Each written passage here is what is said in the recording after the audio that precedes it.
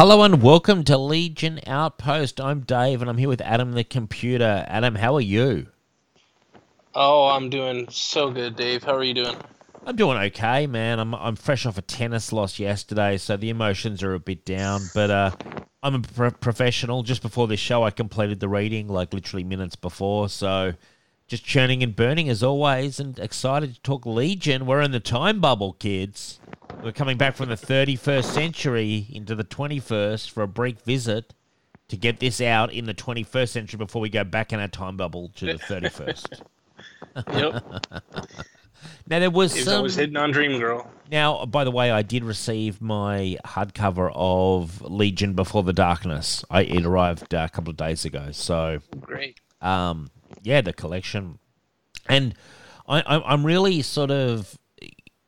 The area that concerns me that they haven't collected, I realize what it is now. It's the era between the third Silver Age omnibus and the start of the Superboy and Legion of Superheroes hardcovers. That's the part, because this Before the Darkness takes place after Superboy and the Legion of Superheroes 2 hardcovers, doesn't it? Yeah, and it leads into Great Darkness. Yes, yeah, Volume yeah. 2. Right, so yeah, there is, at least they're filling that gap in now, but they need to go back and fill that other gap as well. I mean, DC have really fumbled the ball here, like how they've done it, like... Yeah, I listened to a show called the Legion of Substitute Podcasters, and they do a really great job. Yeah. And he speculated that a Bronze Age omnibus would be one of the next things they put out. So I'd say they that's what we'll do. I mean, I look at these guys and I see them and I'm like, yeah, you've got some miles, but I feel we've got more stamina, we've got more speed, you know? And, I mean, I like those guys. They're good. But I'm not sure I if see they're what in the you're team. saying. Yeah, you know what I'm saying. But he's we're right. The young guns. We're the young guns, and we shoot to kill. That's it. You know. Now, what was I going to say? Yeah, it's just. Would it just be one omnibus? Would it cover the gap if they just did one collection? Yeah, I think so. I don't even know if you would really need a whole Omnibus. How many issues are in the Silver Age stuff? I'm not sure. I mean, it's pretty thick. Maybe 20. I feel like it's probably comparable then because you got probably 12-page stories mostly in the Silver Age stuff, but the Bronze Age probably had 2 stories per issue or something. Yeah. So I think it would probably be about that size. Probably like 20, 25 issues. It's just a shame that DC editorial is just in shambles. You know what I mean? Yep. And how they even get books out, I'm not even sure, because it just feels like their organization. Hey, look, give us Before the Darkness 2. Then, keep on going, but don't stop. Don't stop, kids. And I do want to mention, I believe, maybe last week, the second collection of Bendis Legion, and I do yawn when I think of Bendis' Legion, but the second collection of Bendis' Legion came out, which I believe would cover it up to 12. Yeah, probably 7 through 12. Which, are you still saying is going to be the end of his run? Do you believe? He's not I coming don't back? know. I think there'll be something coming soon, but it might not be Bendis. Yeah, look, I agree. I think there'll be something coming, but I'm hoping it isn't Bendis. I'm hoping that they go in a different direction. What would you think if they went in? This is going to sound pretty wild, but they sort of went in kind of like a more indie-fluenced direction, but keeping the Legion sort of story. So maybe some different art styles. And I'd be cool with that. Yeah, so would I. Like, I just feel that's a way you could go. Kind of like, not quite Teen Titans Go, but what I'm saying is kind of in a different vein, but still keeping the Legion storyline. Do you know what I mean? Yeah, I think so. Yeah, that would be a good idea. Get some. Are you talking about like getting some image creators that maybe bring a different tone? Yeah, a different tone. Get away from some of the sort of, I don't know. I find Bendis has kind of been doing his version of what it used to be like still, and not really getting anywhere. So I'm just kind of maybe more focusing on some of the relationships and stuff as well. I don't know. Yeah, I think that's what I really like about the 3-boot run with Mark Waid, where I feel like that did a lot to focus on relationships, focus on like world building, Whereas the Bendis stuff is pretty, I guess, plot driven. Yeah, which can work, but he doesn't pay the plots off as well, though. That's the problem. Exactly. I've got a question for you, Adam. Are you walking around taking this one as you're walking, like around the field or something? It sounds like there's a bit of movement going down at your end. Oh, really? No, yeah, sorry. I've got a box my cat was playing with. Oh, right, okay, no worries. Okay, so we do have some news that's DC related, which does sort of touch on some stuff. There was some Superman news that you brought to my attention. Yeah, let me bring that up. These things are kind of like tangentially Legion related. Because they're Superman. The Superman office is going through some big shake-ups at this point in time. I'm not sure how it's going to directly impact on Legion, but it certainly is impacting on Superman. Yeah, and that's what's kind of interesting. You there? This book at the time, right? Oh, sorry, you cut. Sorry, you cut out. So if you could just go from that, that's where it's kind of interesting. Just do that. Oh yeah. So that's what's kind of interesting is that Bendis was writing Superman and the Legion books. Yes. So it was almost like Superman and the Legion. Legion was in the Superman office rather than some other office. Yes. But now they're notably absent. Yeah. Well, yeah. But the news was. Oh, go ahead. No. That is true, but it feels like unless someone's writing Superman and Legion at the same time, they do tend to drift their own directions, Yeah, exactly. But yeah, I would almost mind them getting moved out of the Superman office. Well, with this new news is that John Kent is going to be getting a new Superman issue number 1, but it's called, I think, Superman, Son of Kal-El. Okay. So, it's Tom Taylor and John Timms, so it's got a pretty good creative team. I do like Tom Taylor. I tell you what, he's an Aussie who can write. I've enjoyed nearly everything he's written that I've read. Yeah, he's pretty solid. I've been following him ever since he did the Earth 2 stuff, which was really enjoyable. Yeah. But yeah, the Legion are kind of mentioned all up and down through that solicitation. Okay. But it kind of just mentions that there are gaps in the Legion's history, and so this is like an unknown time of when John Kent becomes a man and becomes Superman. So not necessarily saying the Legion will appear, but maybe we'll get some Legion stuff there, and it would be great to see someone like Tom Taylor write the Legion. And don't forget that, I'd love Tom Taylor to write the Legion, and don't forget John Kent travelled into the future to be with the Legion. And remember that?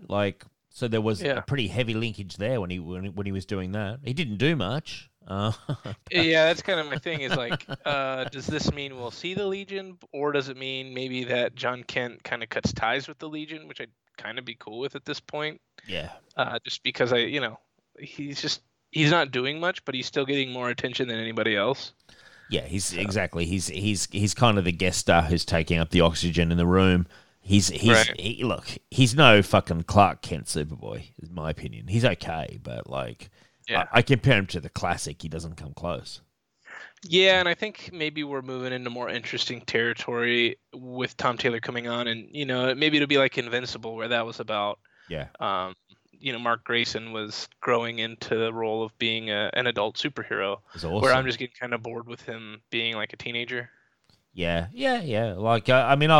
Tom Taylor's at least got a couple of issues for me to check it out.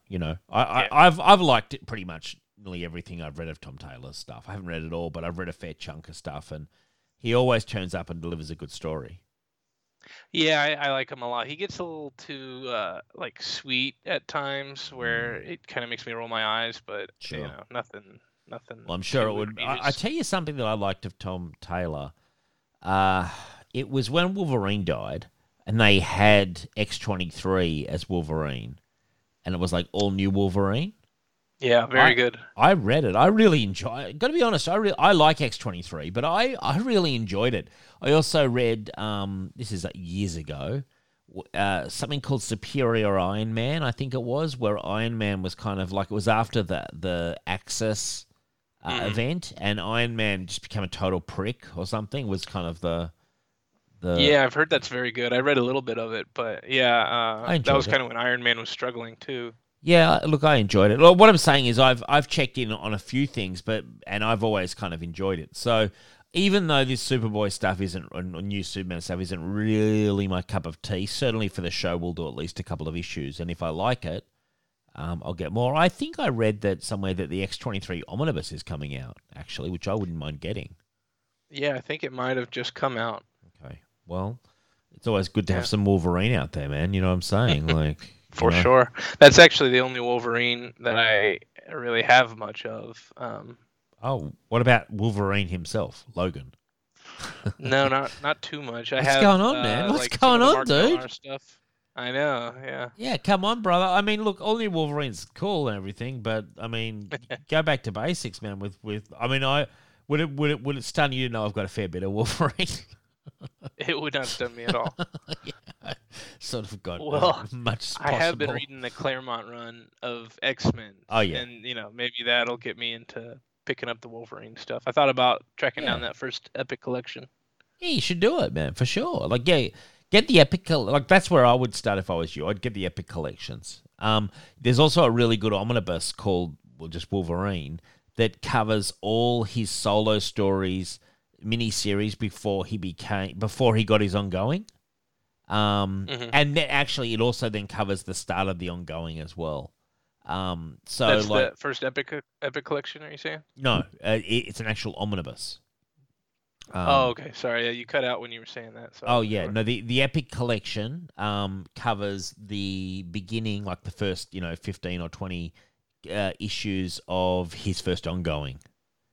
So not the mini-series with Claremont and Frank Miller, which you can get individually as well. Have you read that? You there? I used to have that first issue. No, I haven't read much of it. I think I might have read the first one. Yeah, okay. Well, yeah, the miniseries is cool. Is very cool. But yeah, I mean, it's easily collectible. It's been repackaged about 1,000 times. Yeah, no, man, you can definitely get some Wolverine, man. Like, he's awesome. Yeah, for sure. Yeah, I should check it out more. I wonder if that Wolverine mini will be in the X-Men Epic collections then. I don't know. If it's not the Wolverine one. That's a good point. I don't know. I mean, that would be nice because then I could kind of sample it, but we'll see. Yeah, we will see. Now, okay, so that's Tom Taylor. Now, so was that, and then Superman himself, there's Superman and the Authority by Grant Morrison, I think a 4-parter, a miniseries. And then there's going to be regular Superman in Action Comics written by, is it Philip Kennedy Johnson? I think that's his name.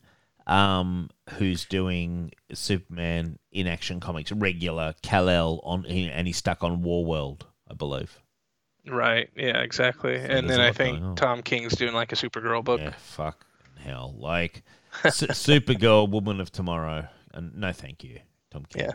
I'm picking it up. I like. You're picking it up? Are you seriously picking it up? Why? Yeah. What? I buy all of his stuff. You buy all of Tom King's stuff?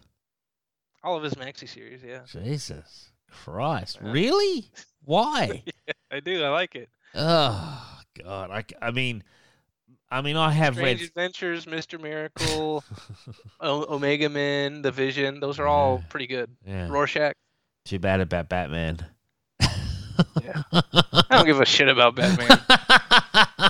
It's the only one I care about. I'm just like, yeah, fantastic. You got Omega Man all right. Good. What about fucking Batman? I mean, he did good Batman for a while, and then now he's doing that Batman Catwoman book, which is pretty solid. I know you were very confused by it. I didn't really understand. I just didn't like it. I've also got a bit of a grudge against Tom King, if you haven't noticed. Fair enough. I don't know. Well, it is what. But I mean, so you buy them all up in singles, do you? Yep. Mm-hmm. Wowee. Actually buy them as well, like purchase them with cash. Yeah, actual money. You like how dubious I am of this story? I'm really like getting into the weeds of this story. I caught you by surprise. You did. I didn't. Dave's going to be looking for a new co-host. Yeah, you might be out at it. This could be your last Legion Outpost. I might go over to the Substitute Podcasters and grab one of them. Yeah. All right. Well.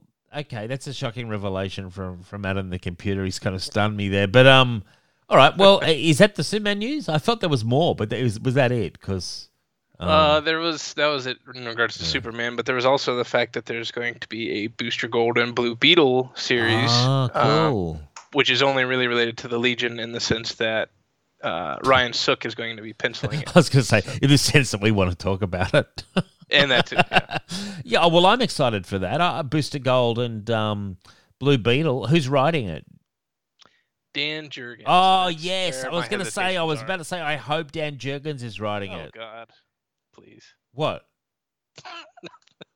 Nothing. I just haven't really cared much about anything Dan Jurgens has written in 25 years or so. Yeah, well, I mean, yeah, but like, kind of Booster Gold's his guy.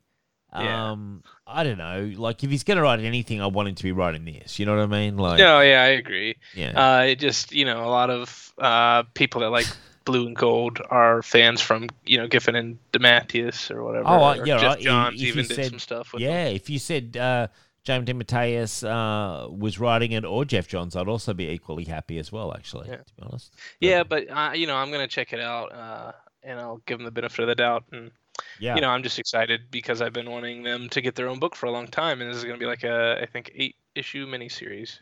And I should also mention Booster Gold, of course, gets his flight ring and force field from the Legion. From the Legion. So I knew if I didn't say that, somebody would, Yeah, well, he stole it from the museum or whatever, where he was the janitor. Right. Yeah? Yeah, exactly. See, I've read my Booster Gold. I know what I'm talking about. I actually really like those characters, and your fucking favorite Tom King sure fucked up Booster Gold when he had the chance. Yeah, he sure did. He really did. Yeah, see, this is the thing. You've got him defending Tom King, but already you're starting to concede some pretty dramatic fucking errors. Well, for me, like, you were upset about the wedding in Batman. Yeah. For me, it was that Booster Gold arc where I was like, the Booster Gold didn't help, and also the fucking Heroes in Crisis that I battled through. Jesus. Yeah. That's actually what killed me with it. I was just like, I slogged my way through that for the show. And I felt like it felt like, honestly, one of the worst events I've ever read. Like, honestly, I really disliked it. Yeah, honestly. It was pretty bad. But in a large part, too, though, it was a lot of editorial mandate. Yeah. But, yeah. The story still wasn't great, No, it wasn't. It wasn't fantastic, that's for sure. Now, turning to, I think, does that cover us for news? There was one other thing I sent you, but it's not really Legion related. But they're doing that Justice League United or Justice League Unlimited. They're doing a continuation of that in the comic books now, written by James DeMatteis. So what is it? Like, I'm confused. Appeared in that TV series, so there it goes. Ties it back to Legion. Sorry, what are they doing? Justice League Unlimited. Is what you said? Yeah, the cartoon Justice League Unlimited. The animated series, yeah? So is that what it is? The animated series? Yeah. Mm-hmm. Oh, okay, cool. Right. So the animated series from Bruce Timm and all that, yeah? Yeah. Uh-huh. And what are they doing? They're now making a comic book series of that. Yeah, but I think they've had comics in the past that are kind of just like, here's another adventure, but I think this is supposed to be, here's where the world goes from where we left off. Right. I always find those things very, very disappointing. Yeah. But you're not wrong. Yeah, I don't know. I'm almost like, we have the TV shows. Like, give me more TV shows or give me nothing is kind of how I feel. You know? That is true, yeah. And I think we would all love more of that TV show, particularly. On HBO Max now, they've got Superman in HD animated series. They've got Justice. Yeah, it's beautiful to watch. I've actually got the DVDs, and I don't think I'm ever going to have to use them again because it's so crisp and so beautiful. And they've got all the Justice League and Justice League Unlimited and all that is on there as well. It's pretty cool, man. Like, yeah, I mean that whole suite of series was great. Batman Beyond, throw that in there too. Hell yeah, man! But all of it was really great.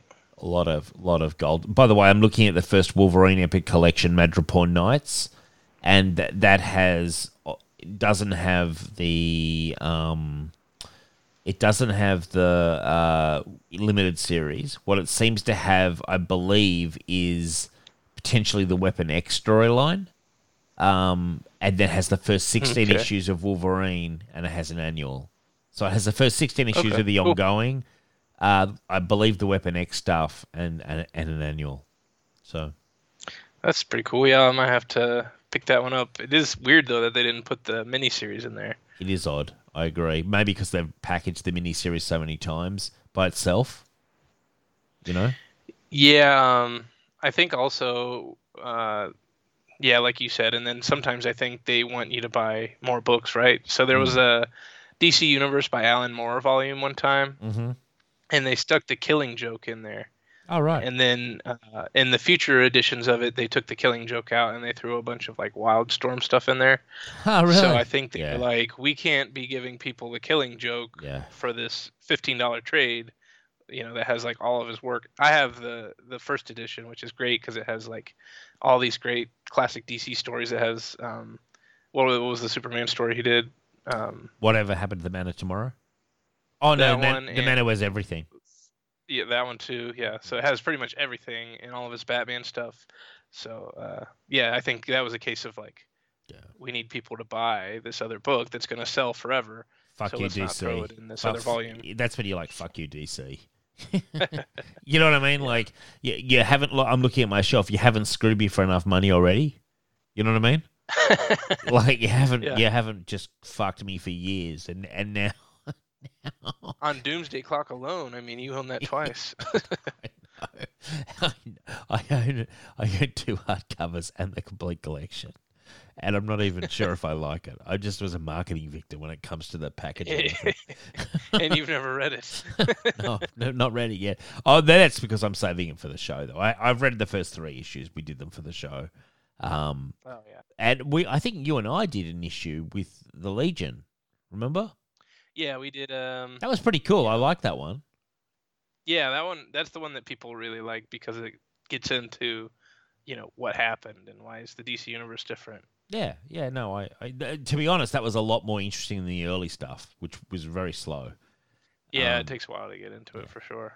Okay, so news-wise, we're kind of covered. Now, what we're doing this week is Tales of the Legion of Superheroes. What was it? Numbers was it 314 to 317, and then we were also doing the first 5 issues of the Legion of Superheroes that I believe started at 1 again. Didn't they restart it at 1? Yeah, exactly. So basically, these are the books that launched after the previous volume ended. That wrapped up in the what was it called? The Curse. Yeah. Yes. Right. Oh, right. So these are right after the Curse. So these are right after the Curse hardcover, are they? Yep. Mm-hmm. Oh, okay. Wow. So that's quite sequential to what we've been doing. I didn't realize that. Okay. Well, yeah, maybe I should have pointed that out because you'll notice that there's a lot of plot threads picking up from the Curse trade. Yeah, I did. And what's because I thought with Tales of the Legion, was it just popular? Was it just a case where the book was popular enough now that the audience could bought 2 titles? That's what it seems to be. Pretty much. I'll skip ahead here and read you this excerpt from the Eye for an Eye trade, which collects those first 6 issues of that new series. But there's an intro by Paul Levitz. He says, 1984 was a turning point for DC. Early experiments with comics aimed for the older, more sophisticated audience buying at comic shops had been successful. Titles like Camelot 3000 and Ronin had broken ground, but the heart of the DC line was still being produced for distribution to both newsstands, and he states that's requiring the Comics Code, and the shops. In particular, our most successful titles, New Teen Titans and Legion of Superheroes, were being done that way and sold well in both venues. But we saw the future was in the shops and wanted to make gradual transition, so came up with the hardcover, softcover plan, shifting the prime creative teams for both series to new runs on better paper with better printing and better color. So, yeah. Okay, less cool. editorial restrictions, too, he says. So which one was the better paper, or were they both better paper? The better paper would be the Legion of Superheroes book. Right. Okay. Which I felt was the stronger title, personally, as well. Right. I mean, it was definitely more like, here's the big event, as opposed to... It was kind of more, here's the A story. Here's the A story kind of thing, you know? Yeah, exactly. Right. Okay. Well, that's good. And I noticed that Levitz and Giffen are writers, plotters, and designers. But so Giffen wasn't actually drawing this by this point. He was just plotting it. Yeah, exactly. And he drops off of both books after about 3 or 4 issues. Really? Okay. Wow. Mm-hmm. Okay. Well, do you want to give us the recap of the first issue as we go through it? Because I was confused by this creature. Yeah, sure. Yeah. We're starting with Tales 314, like you said. First page here, I just want to point out you got Adam Kubert as the letterer, so that's pretty crazy. famous. Yeah. And then I also wanted to point out on the second page there's a typo, so good job, Adam Kubert. Just kidding. We're picking up on mistakes you made in the 80s. But... I mean, we never made any mistakes in the 80s, but, you know, Adam Kubert's being pulled up. I like it. What's the typo? Yeah, so show us where the typo. Where is the typo? I can't find it now, but I noticed it when I was reading it the first time. It's somewhere on that. Okay. Well, you go ahead. Yeah, I don't know. All right, start giving us the story. Yeah. So let's see. This is the trial of Antir, and to refresh your memory, Dave, in the Curse Trade, there was a story with Emerald Empress, and she had, she was taking over. I forget what she was taking over exactly, but Antir was working with her. Right. Okay. And they captured him. Captured, yeah. And he's got this kind of story, that he's kind of trying to sell, really. Yeah. So it was kind of stupid because he's basically saying, "Look, I was undercover," because he's a police officer, but he got busted working with the Dark Circle. Right. And he says, "Look, I was undercover working for the Dark Circle." And there's this whole thing about him making that plea. Yeah. And then on the next page, the chief of the police is like, "That's not true." So it's just weird that they made it seem like he was going to get away with it. And then, he's trying to say the person who commissioned him is dead, I believe. Like he's so deep. Oh, I see. He's trying to say he was working such deep cover that not even all the police knew, kind of thing. Right. Oh, I should also mention Terry Shoemaker and Carl Kessel did the art here, and I actually really like the art. I think. So do I. So do I. Yeah. And I really like seeing Supergirl. When I was a kid, I always didn't like it very much, but really? It's really grown on me. It's kind of classic to me style, you know? Yeah, it's got a touch of. At times, I almost feel like it has a touch of like Steve Rude. Yeah. Supergirl looks good with the headband. I thought they did a good Supergirl.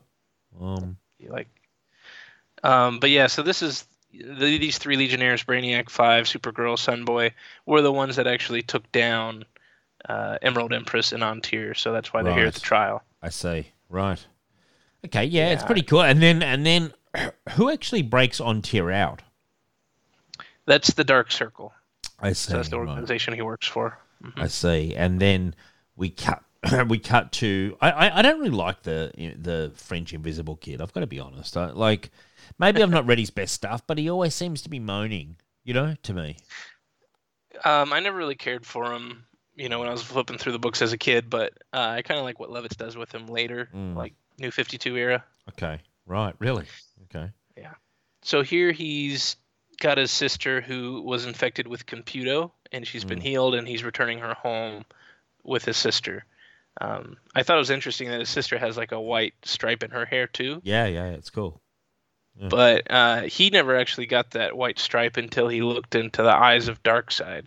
So I just thought it was interesting, though, that she had funny. One. Yeah, did she look into the eyes of Darkseid as well? Yeah. What was I going to say? She was the one that Brainiac 5 was like obsessed with trying to fix. Yeah, exactly. Yeah, I remember that now from that thread because Computer was kind of his creation, which went evil. Yeah. And then and then at the end of that Curse Trade, he basically blows up the headquarters, but then he's able to contain Computo into like a little robot servant. Yeah. Which not everyone enjoys, as we see later in this collection. I reckon on page I'm not sure what page it is, but I can't quite see all my page numbers here. But like it's there's a good one: Brainiac 5, Supergirl, and is that Sunboy? And there's a whoosh, and they're flying. Like that's good artwork to me, like classic 80s style, Mm-hmm. And the facial expressions are all really clear, and they look nice. But this is basically Supergirl decides that she's not going to let the Dark Circle get away with this, and she's being really impulsive and wants to go track them down. Yeah, well, she kind of feels like she wants to prove a place, doesn't she? Exactly. Yeah. And then we get to. I'm just having a look here at the Lightning Lad and Saturn Girl, and they're going off to have the baby. Yes, yeah, and they bust a smuggler while they're going through the airport, or the spaceport, I guess we should say. Yeah. So it's just like a little. I like these little snapshots of their domestic moments and stuff. Like the book's not afraid to kind of slow stuff down at times. And I think that's the strength of this book is that you get more of that. Yeah. Just side story stuff. Wrapping up. He's probably got he's got all those A, B, C, D plots that he's had all this time, and he's like, well, I got 2 books now. I can do this big story, and I can wrap up these side plots. And it gives the fans because I imagine with Legion, much like X-Men, there's so many characters and different like little relationships and stuff that people are fans. Like they're big fans of some of these relationships, like Saturn Girl and they want to sort of see them, and Lightning Lad, they want to sort of see them have a bit of happiness. You know what I mean? Exactly. Moments. Yeah, I think he does a really good job. Actually, I find it very. You know what I find? This stuff very readable. Like I'm not reading it going, this is the greatest ever, but it's very page turny and it kind of keeps you engaged, and he knows how to cut through different scenes. Like he's just very competent, and I mean that in the highest possible sort of sense. Like it is. I think a lot of modern writers of comics who I understand you come at it pretty raw. Studying someone like Paul Levitz, you can see the way he plays out the narrative and can pay stuff off. Like it's a bit of an example in how to do it, kind of thing. Yeah, and I'll also say it makes it kind of more rewarding, like on a reread. Yeah. So I've read this stuff, mostly just like once, but I think I've read this twice. But it's just there's so much going on, and there's so many different characters and little arcs that I'm going to remember the big moments, but then when I go back through, I can go back and appreciate this little story about Lightning Lad and Saturn Girl. Yeah, no, definitely, for sure. I mean, the guy's a pro. And then we got back to the trial, which I agree was quite. Oh, the trial now is a Dark Circle, and he's trying to do the same story to them. Yeah. And they're not really falling for it, so they're going to kill him. Yeah, then the Legionnaires bust in and end up saving him. Yeah, it's kind of funny that really, do you get the sense that he's just a guy who's just run out of all options? Yeah, he's playing both sides, and he's serving himself. Yeah, which is what they say to him actually too. They even said that. They even say that at one point to him, like, oh, do they? Yeah, I'm just trying to find the spot, but there's a bit where they basically say, "Are you just serving yourself?" Yeah. Yeah. No, it's interesting. So they come in, and there's shenanigans ensue. Supergirl really is like dominating this one, actually, more than she does normally. When I read these things, I've not seen Supergirl take such a proactive role. But I probably haven't read enough. I wasn't aware that she was like, she's really kind of like front and center here. Yeah, well, just a refresher, I guess, is she came back for the Legion's big anniversary celebration in issue 300. Yes. And she's kind of stuck around since then. Yeah. And they've built she was in like an arc, and then now she's in this one. And they've built on the relationship with Brainy as well, haven't they? At times, And then we see Invisible Kid. He's visiting the other Invisible Kid, who's kind of moping about his death. Yeah, depressed. And, yeah, and Invisible Kid too, is gonna help him. He says. Yes. No, but the first Invisible Kid's no, go away. You can't help me. Not when all I really want is to finally rest in peace. Yeah, it's just like, okay. And I do like seeing this Invisible Kid back again, because it's weird to think that he'd been dead at this point for a decade or so. Yeah. So it's just kind of cool to see him drawn and in stories. For sure. For sure, and it's a bit of a mystery. Mm-hmm. Then we come to the backup story. I was gonna say, did you catch that? Yeah. Okay. Yeah. No, I read the backup story. I enjoyed them actually. A Witch Shall Be Born, which is basically the origin of White Witch. Mm-hmm. Which honestly, these are drawn by George Tuska and Carl Kessel. Yeah, no, I honestly really enjoyed this storyline. It was kind of funny. Block was kind of just, he was curious and started to read about, watch the holo deck of her and her whole start, and I found it really kind of quite fascinating. Because I like I like Dreamgirl a lot. Well, I like White Witch as well. And yeah, you were kind of asking about her last issue, and it worked out nicely that we covered these where they have her origin. Yeah, and like I always was like, how come they're sisters? How come she's so different? And then reading this, it was kind of a perfect description. Like she didn't have the precog powers to see into the future. Unlike and the Nautorians got their powers from migrating from Sorcerer's World. Yes, right? and basically all that was left of their powers was the precog stuff because the rest faded. But she went back to the Sorcerer's World, and trained there. Issues happened. And Mordru kind of like owned her or something at one point. He kind of screwed her over, right? Yeah. He's one of the like elders, which I think this pretty much conflicts with what we read. Yes. This is a lot better, though, I think. Yeah, I agree. And anyway, and then so Mordru was involved, and then someone called Evilo was involved. And that was where she first clashed with the Legion, I think, in some. Yeah, so that's referencing the original story that she was introduced in. She was originally introduced as a villain who was this ugly old lady called the Hag. And she, Dreamgirl saves her there, and it's pretty much what this story says. But I don't think at that time we knew that Mordru had done that to her. Yeah. But that's what they're revealing here. Yeah, it's cool. And like it goes all the way, even how she got like the antennas and stuff when she was like studying. She's like, I felt my skin whiten and antennae grow, and I was like, okay. Yeah. So that in her original appearances, she was just like she said there, like white clothes and red hair. So yeah, that kind of explains how she evolved from the last time we had seen her. Her mother was introduced in the Great Darkness Saga. I don't know if you noticed, the mother was a bit of a fox. She was, yeah. She's good looking. Yeah, I noticed that as well with a very plunging neckline, and like, yeah. I mean, if you notice, when she's talking to her, she's in the blue dress with the sort of like necklace on, and then you see her, later on when she's the president, she's still got that plunging neckline. It was pretty hot actually, and then I mean, she had Dreamgirl. She was Dreamgirl's mum, so it doesn't surprise me. That's where Dreamgirl gets it, yeah. Yeah. The apple doesn't fall far from the tree. So yeah, I mean, I don't know if we need to go into like each backup. I think we pretty much covered it.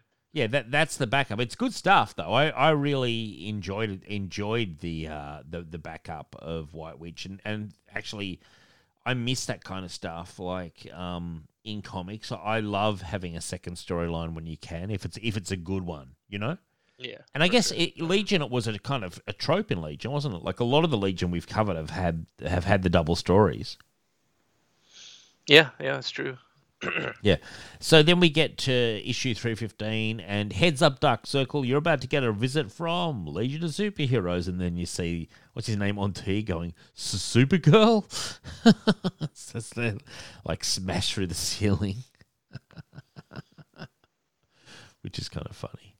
Yeah, so she's got all of Superman's powers, doesn't she? She's got like the heat vision. You see her doing that. Like she's really kind of dominating. It's like really Supergirl's kind of like fight here, really. And it's. I think it's. What did you think of these scenes with Supergirl, but having so much fun, kind of thing? You enjoy those? Yeah, I thought it was really cool. Like I've said in the past, I'm not really. Wasn't really that familiar with Supergirl being a Legionnaire. Yes. And it was cool seeing her here this late in their run, having some time with them. This is actually going to be her last time seeing the Legion before Crisis. Heartbreaking. And we know what happens to her in Crisis too. And I mean, what a shame that maybe Comet wasn't here or Streaky, Yeah. They're missed. They're very much missed. But, regardless, we have to carry on. Would have liked to have seen Comet. She also says... Oh, go ahead. I would just say I would have liked to have seen Comet at some point. I haven't seen much Comet at all. Yeah, we haven't seen much Comet. And, almost like he's kind of a lame character. But a little bit of Streaky as well would be good. You know, have Crypto chasing Streaky around. What's that? Have Crypto chasing Streaky. Yeah, that'd be fun. Yeah, that'll be fun. There's a storyline for you, Paul Levitz, in one of the B or C stories, maybe a D. Get to it. Yeah. But it's also, she says something here. I don't remember what point she says it, but she says, she says a couple different things, and then she says, "And you know how I feel about you, Brainy." Oh yeah. So that's pretty. Well, aren't they in love? Don't they? Aren't they? Yeah, they've got quite the relationship. No, it's kind of funny. And like she's like, besides, I'm sure your computer brain will be able to figure out where they went, right? And he's like, Yeah. No, Brainiac, they change his look quite a bit. Like here, this is the look I like for him with the sort of short hair. I don't really like the long-haired version so much, you know? Yeah, I don't really care for that either. Then we had I love the Doctor, who's always complaining, and he's trying to say, can the Doctor look at the Invisible Kid 1? But the Doctor's just like, no. He's got the credit voucher has not been written large enough to let me take leave of my senses. Yeah, exactly. Yeah, he's a grouchy little guy. He's a grouchy little guy who loves his credit vouchers, basically, doesn't he? Like, you get the feeling he does pretty well off the Legion. Yeah. So they really build the storyline with Invisible Kid 1 very well. When he's like, "You were there for minutes. I was trapped there for years. You came alive when you came here. I was already dead." Wow. Yeah, and they're really setting up how much of a sad sack he is. Yeah, well, they are. Yeah. So you're kind of like, well, do we even really want Invisible Kid back if he's going to be like this? Yeah, well, yeah, exactly. Like, it's kind of like, cheer up, Invisible Kid, because like we're struggling. Yeah. We're struggling to care with such a moper. Yeah, exactly. I guess we should mention also this story is happening simultaneous to the other story we're going to be covering. Yes. Yeah. Well, and but also we see Brainiac 5 and Supergirl and Sunboy, and they're back on that planet, and all of the Dark Circle had actually been teleported off the planet, and they talk about how that's not a normal mode of transportation just because of how expensive it is, yes, or how much energy it takes. So then somehow they figure out that they must transport it like close to the sun. Yes. Well, that's right. He's like, Brainy's like, I think I know where our rather shy friends have gone. And he's like, the Dark Circle use the only power source unlimited enough to teleport the population of a whole planet, their sun. Wow. Good work, Brainy. You're smart. Yeah. I'm also impressed that they can travel that close to the sun and not have their eyes burnt out or something, you know? Yeah, that's true. They're just like flying into it. Well, I mean, I guess Sunboy has sun powers. Supergirl is powered by the sun. Yeah. And then Brainiac 5 has his force shield. Yeah. Brainiac 5's the weak link there, but the force shield must be pretty powerful. Yeah. The next page we see a bunch of like supporting cast people. So there's like Zendak and Ambassador Relnick. I don't really remember what they're saying, but just worth noting that the Legion kind of has a nice supporting cast built up. Yes. And I'm just going ahead here, and yeah, this is the part where it was the Dark Circle is talking to Ontir, where they're saying when Ontir says, "I have served through war and silent struggle alike." Served whom, Ontir? If you serve the United Planets, you are a traitor to us all along. And if our cause you truly aid, know that your usefulness has surely ended. The United Planets suspects you as we do. Yet if yourself you serve first, that master you have failed most. I like that. Yeah, that's pretty good. Yeah, it's actually pretty cool. For now, we bid you give us all your secrets and your life. And it's like, okay. And then he's saved by the Legion again. Yeah, what I don't understand is, so he drops the knife to give to Ontir to commit suicide. Is that right? Mm-hmm. Yeah, and then Ontir picks it up and then drops it whenever the heroes burst in. Yes, I see. Right, I just didn't quite pick that up on the first one. Yeah, and then it's just craziness going off here. Like, there's actually a good ending to this fight, though. There's a good character moment at the end of this fight.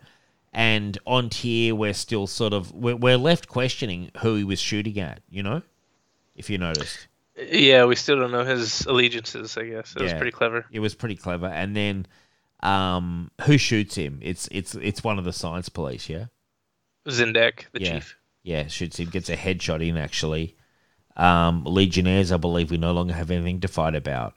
And then Supergirl has a kind of moment where they're sort of saying, we came for on Tyr, we're bringing him back, and dead as well.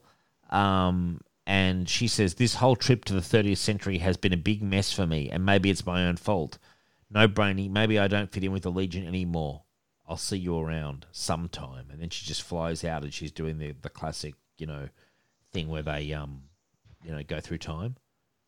Like Superboy can go through time and all that. And yeah. One of our favorite, things in Legion, and she's just like Supergirl out and just leaves, never to be seen again. Which is sad. And I'm wondering if part of what they're like referencing here is that she's used to being in the Legion back in the Silver Age, where things were more fun and less serious. Yeah. And now she's in the more modern age, and she's starting to feel like she doesn't fit in. Yeah. Now she's gonna go off and die and outlived her usefulness. Jeez, that's harsh when you say it like that, isn't it? I really liked her here too. I would have liked to have seen more of her. I like Supergirl. I don't really understand why they she's got to die. Why? She's the maid of mine. Can only be one. But like for so many years, she proved that it was quite possible to have Supergirl. But those stories never happen though. I don't know. After Crisis. I just love when they're like, oh no, we've got to kill her off. Like she was the cousin from, wherever she was from, like the cousin, long lost cousin. It's a pretty cool story. And then DC are like, oh no, we can only have one Superman. Like we can only have one. And that lasts for like 5 years, Yeah, I agree with that. But then also you have to look at how much of a jumbled mess I think that current DC is, where it's like they don't make those hard lines. So now we have the Flash and Kid Flash and Wally West Flash and another Kid Flash and Impulse and Chinese Flash. And it's like Jesus. Chinese Flash. Chinese Flash. He's struggling, isn't he? He's that it's a girl, but yeah. Well, whatever, but struggling for any kind of recognition, really. It's not like the Asian community has embraced Chinese Flash. Seriously, you never hear about that. Well, that was the thing. Was Joshua Williamson, when he was writing the Flash, he'd always tease oh, I'm bringing back the wider Flash family. Right. But then we just kept reading about how the new Wally, and then the Chinese Flash was like the Flash family, and I'm like, this is not what I want to read. The bullshit Flash family. This is the Flash family no one wants. The fucking cast-offs. Look, I do agree with you there. DC definitely lack of plan and lack of commitment to plans and just confused decision-making, basically, at the end of the day. You are right. Sometimes there do need to be hard lines. I just feel a bit sorry that Supergirl had to leave in that fashion and then she's killed. And Brainiac 5 definitely wasn't getting over it when we read the last time we gathered. Brainiac 5 was in grief. He was replaying the crisis moment over and over. That was hard. Yeah, it's a shame, especially because I've really enjoyed her in these issues. Just put her in the 30th century and let her be, Supergirl in the Legion of Superheroes. Yeah, I think that's a really good solution, because it's not don't get me wrong, it's not like I've read all these great Supergirl stories in the present time. You know what I mean? I've never really read the character. I've really only seen her pop up in things like this, Yeah. Yeah, it's interesting because in a couple issues we're going to have another Kryptonian in the book. Yes. Post-Crisis, this character doesn't get wiped out of existence, even though he's a minor character. The random one who just goes to work for the science police or something, or doesn't he? Or the secret, or he works for someone like that, doesn't he? Yeah, it's the ISS. It's a intelligence, kind of CIA type thing. Yeah. That's right. Yeah, that guy. He just comes in and he's all swagger. He's got and I'm like, who's this Kryptonian who's just rolling around? Yeah, there's a Silver Age story with him where he, is kind of a dick, but then ends up getting offered membership for whatever reason. I actually haven't read that one. Maybe because he's a Kryptonian? Maybe because he's a Kryptonian with so many fucking powers? Exactly. I couldn't remember why he, at first was a dick, but then was okay to join. But he is a Kryptonian, and after Crisis, they don't write him out of existence, but they do something where they're like, they change his origin. They're like, he was actually from Earth, and he wished his superpower is that he could make whatever he wanted to happen, but he could only have it happen once. And he wished he was just like Superboy. And that's how they explain him away. Christ. But they had to kill off Supergirl. what a bullshit wish as well. Like, I just want to be like Superboy forever. Well, what a bullshit power too, where it's like, I can do whatever I want, but I can only do it one time. At least he picked something to that effect. At least he picked Superboy. He actually picked a good person to sort of duplicate, if you know what I mean. Like he did use his wish pretty wisely, really. If you're gonna use it, that would be it. Yeah, but I'm still like this desperate need to sort of like you could actually have he's a survivor of Krypton and do some storyline where he winds up in the 31st century. It's not that like that's better than he wished he was like Superboy, I mean? Jesus, like I don't know who made that storyline, but it sounded we've run out of ideas. Also, who was like, we need to keep this guy. Like, yeah, that's my point. But Supergirl, on the other hand, and I think Krypto was kind of written out of the book for quite a while. Yeah, well, Krypto was written out of the book, and I'm still not happy about it. And I frankly treat that Whatever Happens to Man of Tomorrow, which I haven't read yet, as an Elseworlds. I don't accept that that's the death of Krypto. Oh, yeah. I mean, it was supposed to be the last Superman story, but, like, there's so many last Superman stories at this point. I've got a question which no one maybe has the courage to answer. And I'm going to put this out there to Legionnaires. And Adam, you might know this, and if you know it, jump in.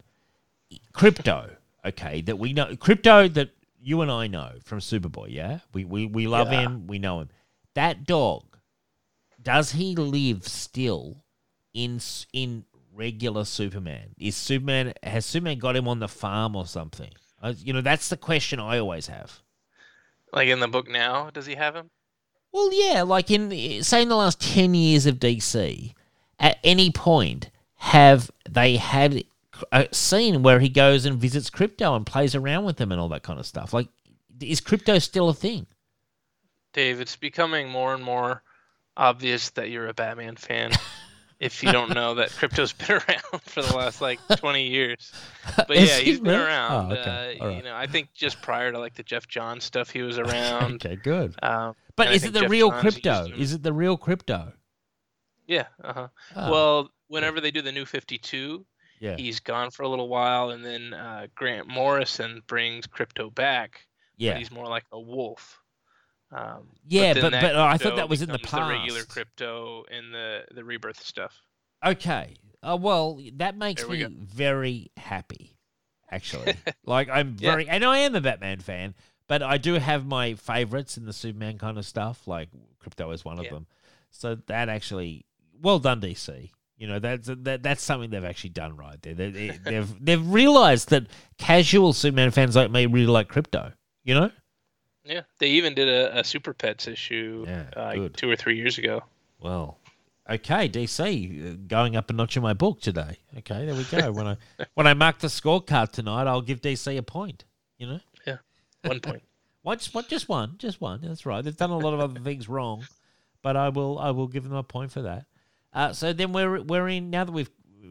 Thank you for... I like the way that I've been holding on to this issue and you've been able to... I like how you said that no one has the courage to answer, even though I'm sure I've told you this 3 times. 316. Let's focus here. What do you think of the cover of 316? It's a real throwback to the Silver Age to me. Yeah, it's pretty cool. We see 4 different little slices of what's going to happen in the issue. Yeah, I thought that was pretty. Yeah, I think it's neat. I've got to be honest. I really like. I mean, I like Carl Kessel. I know Carl Kessel in the 90s did some Harley Quinn. I own both those trades. I think he wrote Harley Quinn, right? Oh yeah, okay, right. I think he drew it as well. Or maybe I'm wrong there. I just know that. Terry Dodson started it, but Carl Kessel might have drawn it. No, you're right. You're right. And I tell you what, it's a good run of Harley Quinn as well. It's kind of in that period of the animated show, but before she kind of gets really sort of costume changed again, kind of in the 2000s. It's a good period for Harley Quinn. I think he did some Superboy as well. Carl Kiesel, he did the whole most of the Connor Kent stuff that people love. Yeah. The 90s Very one, Kirby stuff. The 90s one, yeah? Mm-hmm, yep. Yeah, man, I tell you what, Unless I'm confusing, I think there's a Carl Kiesel and maybe there's a Carl Kessel. Oh, two different guys. I don't know. We'd have to look into it. And I can't be bothered doing it today. But I've got a feeling they're the same guy. Yeah. You know. There's a Carl Kerschel maybe I'm thinking of. Okay, Carl Kerschel. Never not heard of him. But that's another mystery. Okay, so then we've got... I'll tell you something I liked here, and you'll like that I'm saying this. Cosmic Boy and working with the Legion of Substitute Heroes and the Reserve Legion, I really enjoyed these moments with Cosmic Boy, and I know you're a big fan, and I've sort of been slow to warm up to him, you know? Yeah, I know. I don't mind him, but I get diverted very easily by the Dream Girls, the Phantom Girls, and Dawn Stars. Yeah, that's fair. That's fair. But Cosmic Boy working with the Legion of Substitute Heroes, I think be given a bit of room to breathe as well, and some scenery in these books. I enjoyed it. Yeah, and Night Girl is his girlfriend, so it makes sense and organic for him to work with them. Yep. They have little kissies as well. I was like, good to see Cosmic Boy getting a little piece here. She's quite. They'll look really good with the Terry Shoemaker artwork. Yes, indeed. And I like this little smuggler or wherever he was. This guy who just tries to kill them, and he puts them in the cargo ship, and then he's just like such a prick. Yeah, I thought what was weird was he he shuts the door to the spaceship or whatever, but it's like a force field. But does that force field go all the way through the ship? Because I feel like Night Girl should be able to break through it, or we saw Cosmic Boy throw her through a wall in the last volume, and I feel like they should be able to escape out of there. Yeah, well, yeah, but I like the way he slams into it as well. He's like, and you see who is with him, the sort of orange guy next to him. Stone Boy just smashes into it as well. Yeah. You see his neck almost breaking. It's pretty funny. I really enjoyed it. And then we saw some Bouncing Boy, and I do like Bouncing Boy, and he's such a throwback to the innocent days of the 60s, you know? Well, just real quick, too, in between this issue and the previous one, they now have the baby Garth and Imra. So yes. Just thought I'd mention that. But I like Bouncing Boy a lot. He's, I guarantee you someone like Zack Snyder, if he got his hands on Bouncing Boy would be bouncing around just like leaving a bloody wreck, of people. Well, you remember what happened to Speedball? Yeah, vaguely, yeah. What happened after Civil War? He was responsible for the Civil War. Yeah, he becomes he's got a weird name. I forget. Penance. Yeah, it's so stupid. And he puts on a suit that has spikes inside of it that it hurts him. I think every time he uses his powers or something. Ridiculous. I think that was a Dan Slott. Yeah, thanks Dan Slott. Let's make it sort of sadomasochistic now. Surprised he doesn't have a fucking choker collar on him, or something. It's just ridiculous. That's when people go too far. We've really got to make him feel bad. Oh, let's call him How do we penance. make him edgy? Yeah, this is so fucking edgy. You read this comic, you're gonna bleed. Yeah, I liked Polar Boy. Scenes with Polar Boy. It was fun to see the Legion of Substitute Heroes, and when one of them was losing, when Stone Boy's like, but by then the rest of you might be dead, and Cosmic Boy's like, keep it light, Stone Boy. There's no reason to get morbid, and he's like, I just feel helpless, and I like it when he's like, we form the Substitute Heroes to help the Legion, Stone Boy. Despair doesn't do any good, but stop it. And then Cosmic Boy's like, are they always this silly? Yeah, exactly. They suffer from some massive, what's the opposite of self-confidence? They've just got a massive, really low self-esteem. Inferiority complex. Yeah. They're just and they need their hands to be held. Like when they do something good, they've got to be told, "Oh, that's really good. You've really helped." Like you've got to almost have the psychologist on fucking hand with these guys. Well, yeah. First I wanted to mention that Cosmic Boy, they're on this mission to take down like pirates or smugglers that were partially responsible for what happened to his family. So I thought that was interesting that they're picking up on that thread. Yeah. But to what you were saying about the subs, that's actually kind of a more recent thing where they were made silly. Right. Up to this point, they were always, pretty kind-hearted and helpful. Yeah. But there was a DC Comics Presents issue that came out just a few months before this, and that's where the comedic tone came in with Polar Boy and the subs. I don't mind it though. It gives them a bit of flavor, and they're not quite. I love it. They're definitely your minor leaguers. You know what I mean? Like, sure. and they've got to play in the majors every now and then they feel out of their depth a little bit. But yeah, I mean, this is pretty like tame compared to the stories that Keith Giffen did to make them goofy. But we'll have to do those sometime because they're pretty fun. I always get the impression, Keith Giffen isn't exactly subtle. You know. No. I mean, he comes in, he hits a hard fucking ball. So anyway, then we flash back to Invisible Kid 1. Go away. when he's so sad, like he's just so sad. And then Invisible Kid 2 offers to go back to the dimension, and they go back. So it's interesting. What's weird is that we never really see this Invisible Kid who came back from the dead interact with any other Legionnaire. No. Well, he's kind of just stuck in his room. Well, yeah, but we saw him come back like when he was on a mission. Yeah. And there was other Legionnaires there, and it's just like, wouldn't say Colossal Boy be excited to see him? But nobody else really ever interacts with him. Well, was he even really there?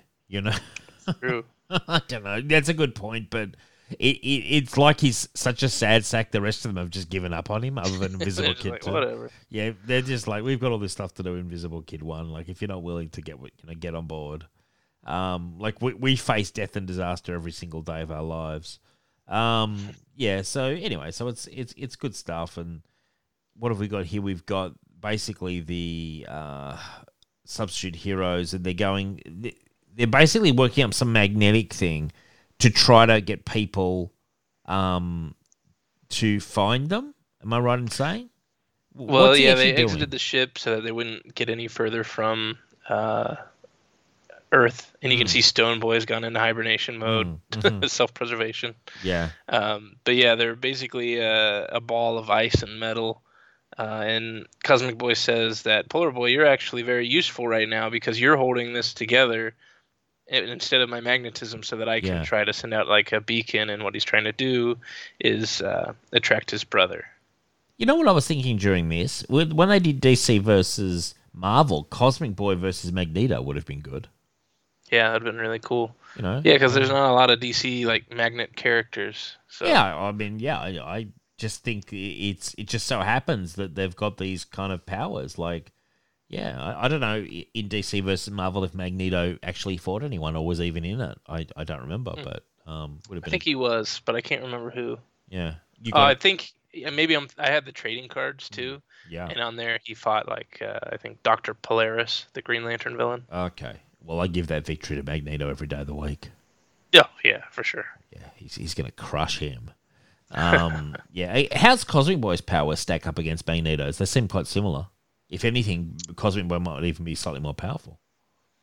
Yeah, I don't know. We saw that Cosmic Boy issue that focused on him, Spotlight issue or whatever, and he had, he used his powers in interesting ways where, he would reprogram a computer to get through a portal or whatever. Yeah. But then we never really see him do anything like that ever again. But he's pretty powerful, but I bet Magneto's probably generally more powerful. Well, Magneto, like, when he wants to max out, he's an Omega level mutant, I think, isn't he? I think he exactly. is. So he's about as powerful as it gets. I mean, he ripped out the adamantium off Wolverine. Yeah. It's a big fucking move. Big fucking move. Imagine being in the room when someone said that. I might have been like, let's slow the bus down, guys. Let's really think about what we're doing here. We're taking away the adamantium, And then they're like, oh, yeah, I'll have bone claws. And I'm like, yeah, bone claws? Not as cool, you know? Yeah. Didn't he also, like, not have a nose or something for a while? There's some period where that happened. I don't think it's a long period, but there was the Savage Wolverine. That was stupid. But even when they said, like, we're going to do that, I would have said, let's really think about what we're doing here. Like, this is our number one guy. Yeah. Well, it's like when Chuck Dixon was telling a story about, like, when they wanted to show Batman was Bruce Wayne to Commissioner Gordon in No Man's Land. And they were about to do it, and Chuck apparently said, let's really slow down, guys. What are we actually doing here? You realize what we're doing? And, I think eventually people, started to pay some attention and go, you know what? He's onto something here. It's a pretty classic dynamic that you can't undo that. Yeah, Well, I like the voice of reason. It's like, whoa, let's slow it right down. Let's think beyond next fucking month.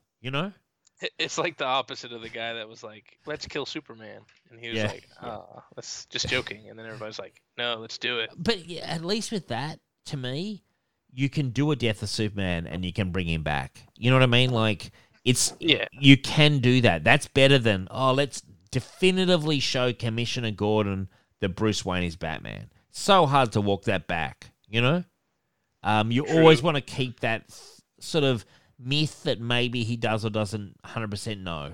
I always think. I just think it adds to it, I agree with that. Yeah, it's just my opinion, but I would have, if I'd been in the room with the Wolverine adamantium, it wouldn't have gone down. I would have said, look, guys, that's a mistake. I would have said that's a mistake. Like, pick something else. Make Rogue's fucking hair orange. I don't give a shit. But let's not take the. There would have been some ultimatums that day. You'd have said, it's me or the adamantium. Yeah, maybe. Yeah, if I was in a powerful enough position, but apparently Larry Hama, who was writing Wolverine, a lot of the stuff he was told to do, or a lot of the stuff he wrote it for a long period during that period, and a lot of the stuff he just had to roll with it, kind of thing, Yeah, I've been listening to the Rob Liefeld podcast, and he talks a lot about comics being written by a committee, just not really having the same heart to them that like stuff from this. Well, he's not wrong. He's not wrong. Yeah. I mean, I'm not the biggest Rob Liefeld fan, but some of the stuff he says, he's on the money. Yeah, the podcast is actually pretty good. He's a little more tame there than how he can sometimes be on like Twitter. Yeah. I mean, interesting guy for sure. Mm-hmm.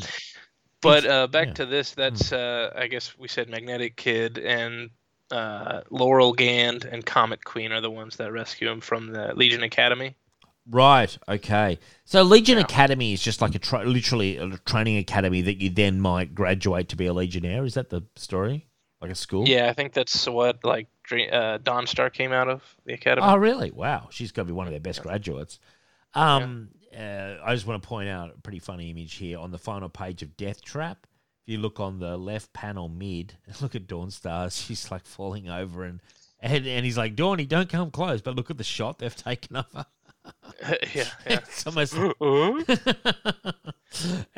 And then Wildfire literally just vanishes. He's like, it's like vanishes I was going from the other series that we were reading. Yes. Right. Yeah. Okay. And then the rest of it is, so he vanishes, and then he vanishes. That's true actually, because they just do it elsewhere, don't they? Yeah, they just do it elsewhere. Yeah. Oh, that's queer. Yeah, that's interesting. Yeah, because they did cut away, and I was like, when they cut that away, that storyline wasn't actually in this book, was it? It was in the other book. Yeah, he jumps over. I thought that was kind of a neat way to handle that for somebody that's buying both books. Well, I guess. Yeah. Well, go ahead. I was going to say, back in the 80s, if I'd been a Legion fan, I definitely would have been buying both books. For sure. How much were retailing for? What price tag have we got on the books? Let's have a look. 75 cents for this one. Nice. Well, that would have been, I would have. I think with the Legion thing, much like the X-Men, you've got to kind of take the jump to get into it, because Paul Levitz is very good at dragging you in. So you would have had to have gone, you know what, I'm just in it to win it kind of thing. And I feel like if you were buying it from like the late 70s, it would have been a hard title to drop, while he was on it. Yeah, I could see that. Yeah, you would have been on board until like the 80s. Yeah, Into the 80s. I think it's good enough to support two titles at this time without feeling like the storylines are running thin. You know? Yeah, it's interesting for characters that people are kind of dismissive of. Hold on one second. Sorry. You're right. For title or characters that a lot of people are so dismissive of, Yeah. the Legion has had 2 books, a lot. Yeah. Well, I mean, I'm not dismissive. I think. No, yeah, I just meant. Yeah, but a lot of people are like, "Who are the Legion of Superheroes?" But at many different times through their history, they've been successful enough to carry 2 books. Yeah, for sure, man. Well, and by the way, just a side note, I see that Marvel Comics are releasing the Wolverine Epic Collection Madripoor Knights in a new printing this week. So there you go. Oh wow! Okay. So technically, next week's stuff, the new printing will be out there, and I would recommend you get it. Yeah, I'm sorry, I probably missed out on the discount from my normal service, but did you read the Better Ray Bill issue 1? We did it on the Signal last week. Did you actually? Have you read that? It's pretty good. I haven't yet. It's pretty good. I've been reading Thor. Okay, well, but yeah, I want to check it out. It's by that guy who did Murder Falcon. With that, your favorite. Yeah, which I slammed. We all know, but I actually, there were bits of it I liked. And he takes that really individual style of artwork in the Better Ray Bill. I actually really enjoyed it. He writes and draws the whole thing. It's pretty cool. Yeah, it's something I'll probably pick up and trade because I think it does kind of tie into the Thor book. And like I said, I'm buying that. So who's writing Thor? Is it still Donny Cates? Yeah, it's pretty good though. Okay, cool. All right, so now we're on 317. Which was an interesting one and very Wildfire focused. We can probably flip through this quite easily. Wildfire winds up in the dimension where Invisible Kid 2 is having a massive fight. Turns out with a demon that's Invisible Kid 1. Which to me was kind of a disappointing end to that story. I don't know that he really had this grand plan for him when he brought him back. No. Well, I mean, he did nothing with him. It turns out that... It also makes no sense. The demon's just... in his own dimension, the demon is a huge threat, but in the real world, he just sat in an apartment and was just, weeping? Makes no sense. And maybe he was just trying to trick him to come back, but then he was also really hesitant to go back or fighting him. Yeah. But, not the best story arc. But we do find out that these additional powers that Invisible Kid 2 thought he had were actually the result of this demon summoning him to this other dimension. Right. Yes. Yeah, pretty interesting. At the same time, we had a very interesting moment where this lady, she gets rescued by that new Kryptonian, the science officer, and he comes in. Shalon, yeah, and he comes in and he's flirtatious with her, kisses her on the cheek and stuff. She's like, something tells me my life's about to get complicated. And and then, nice kid, hope she's tough inside though, because this mission is going to demand it. And then there's actually a monitor, because how they were doing the crisis, sort of trying to thread it through the books for a couple of years. And you see this woman looking out, and she's like, he is an interesting case study. Records show that Dev M. Fort Subo in the Legion turned down Legion membership and now works for the Interstellar Counterintelligence Corps. But I prefer your style, Legionnaire. And he's like, time to leave. Are you ready? So you don't see him, but you hear her say the word monitor. Yeah, there's a lot of teases like this in this era, and a lot of times it was kind of clear that they didn't really have a direction yet, or maybe things kind of shifted as they went along. But yeah, kind of cool to see Crisis approaching. Yeah, it's just cool. I remember reading another comic, might have been a Superman comic or something, where they had a similar monitor off stage. You know what I mean? Some monitor sort of tease. But was she even in Crisis on Infinite Earths? This character, I don't even know. This girl, that's Harbinger. Okay, all right. So she was. Fair enough. And then we get back to the craziness that's happening on this planet, which is just nuts. The demons fighting them, and suddenly all the Legionnaires turn up, and I thought maybe these Legionnaires are illusions. You know what I mean? I did think that, because you see Superboy's there as well. Yeah, I think it was Invisible Kid using like the power of the dream dimension against him, where they were kind of summoning those things, I think. So who does he imagine? Ultra Boy, Mon-El, Colossal Boy. Is it Sun Boy? Is that his name? Yeah. Sun Boy, Super Boy, Cosmic Boy. Is that Timberwolf? Mm-hmm. Yeah, Timberwolf, Block, and White Witch. Yeah? Pretty solid, yeah. Thank you. It's Timberwolf threw me there for a bit because it was more his hairstyle that gave him away than anything. Yeah, he goes through a few different adjustments around here. Yeah, I like the one where he's kind of got the claw thing on the front, so it's very obvious it's him, you know? Yeah, uh-huh. Yeah. Anyway, so like basically, it's kind of interesting though how it ends up. They go back and then, well, I like Wildfire. He's like, "Yahoo, we're home." He's like super happy. Yeah. He's like doing a big fist pump. It's pretty funny actually compared to Invisible Kid 2, who's seems more kind of chilled out. And then they just leave the thing there, and then he says, "Once in a while, I can let steam off productively, you know." And Invisible Kid 2 says, I no longer feel apologetic about stepping into the lowest place in the Legion. And Wildfire's like, I never understood why you felt like that in the first place. You'll perhaps a gut feeling that he was really not at peace. How do you feel now? Content, safe, happy, as I know like Gnorc feels. So Invisible Kid 1 is still just dead, basically. Yeah?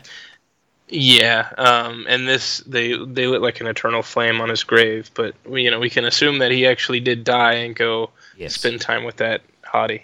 Yeah, right, yeah, that's right, yeah, that was what kind of like got him there in the first place, wasn't it? Mm-hmm. Yep, we got killed by Validus, who we're about to have a big Validus story where, it's revealed that that's their, Lightning Lad and Saturn Girl's kid. Sure. And do you want to just quickly wrap us through? Because I was a bit confused by this backup. I wasn't too sure of who the characters were. Do you want to just give us a quick, 5-cent pitch? Yeah, before that, I wanted to go back real quick and just cover, we kind of mentioned it before, but Duo Damsel encounters the new computer robot at Legion headquarters, and she has a bit of a freak out about it. Yes. So that kind of is important later. So I just thought I'd mention it now. But which is justified. Which is justified, really, considering that that computer killed one of her bodies. Yeah, and it's interesting because it's one of the first times we really see that being a traumatic moment for her. Whereas in the Silver Age, it was like, oh, yeah, it's okay. There's 2 more of me. Yeah, yeah, I know. But that was the Silver Age, you know what I mean? Where it was like, kids, don't worry, she's still alive, kind of thing, you know? Yeah, but now they're trying to do more of a thing like, that was a third of me, or that was my sister type thing. But interesting. No, I think it's very interesting. Yeah. Do you want to just give us the quick pitch on this, on what is even happening here? Because I wasn't familiar with these characters at all. Okay, yeah, we've covered them a few times, but this is the Heroes of Lalor. Right, the other team. Right, you know what? That explains it, actually. Because I was like, what are these guys? Substitutors? They seem pretty powerful. I like their banter, though. There was a lot of banter between the two girls who were, like, throwing stuff at each other. It was pretty fun. Yeah, that was pretty fun. But, yeah, the one in the green is Duplicate Boy, and he was dating Shrinking Violet. And he's having some issues now that he had the whole thing with Shrinking Violet. Yeah. He got dumped because her replacement, the replacement then went and hooked up with another person. I forget who it was. And possibly. Yeah, and then when the real Shrinking Violet came back, she kind of clocked him one, didn't she? Yeah, well, they go back and forth. At first, they make it sound like he just was pissed off at her, and then another time, like now, he says that he just thought that was a replacement version of her while she was on a mission. But yeah, basically, he fucked up. Yeah, and his confidence has been affected. Right, so that makes sense. So his confidence is just at an all-time low, and then they kind of do a pretty funny thing where they have like a sort of fake rescue. Yeah, exactly. They help him get his confidence back, and then it turns out that Life Lass had brought the ship to life in order to make it seem like it was attacking this girl. I thought it was pretty funny, and then it ends with the car winking. Yeah. Well, what's going on there? So, like, the car is actually now sentient. Yeah, I guess that's her power. It was a pretty funny story. I really liked the Bizarro with the really big hair. And and they're just the way that they're just like they're just bickering, really, like you're just throwing insults back and forth at each other. It was like an episode of Signal. It's like also like Twilight Zone. Like, what if the Legion weren't popular? What if we had comics about these guys every week? But the girl that you said you liked the hair, that was Gas Girl, so her hair is like gas. Ah, right, yeah. No, I actually enjoyed it. I thought it was a fun little. All right, Adam, so moving on to the regular Legion of Superheroes book that restarted at number 1, yeah? Yeah, either that or if you were patient, you read it in Tales of the Legion of Superheroes number 326. Right, and just for my knowledge, the Legion of Superheroes, like 313, that became Tales of the Legion 314, yeah? Right. Yeah, okay, all right. Well, it's good they kept their numbering. It's actually less confusing because you could just swap it over. And but if I went to the direct store back in the early 80s, could I have picked both of them up at the time? Yeah. Uh-huh. Oh, cool. Okay, well that would have been easy. I would have been Labyrinth Comics down in Hobart, Tasmania. Actually, there you go. Maybe not actually in like 84. If you got to about 87, it would have been. So maybe they weren't. Are they still open?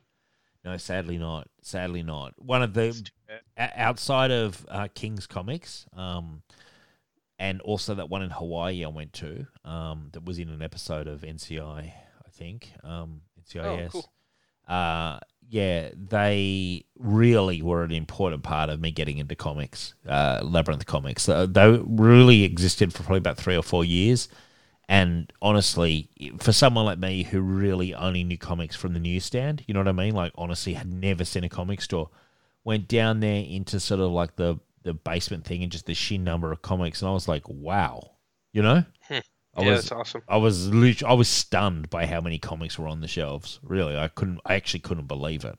You know, and they had the back issues. That's where I picked up all the original Punishers back in the day. Because when I got into it, Punisher had been rolling along. Like they were up to about issue 12 or something. And I was like, and he's like, oh yeah, you can go here and you can get the old comics. And I was like, sweet.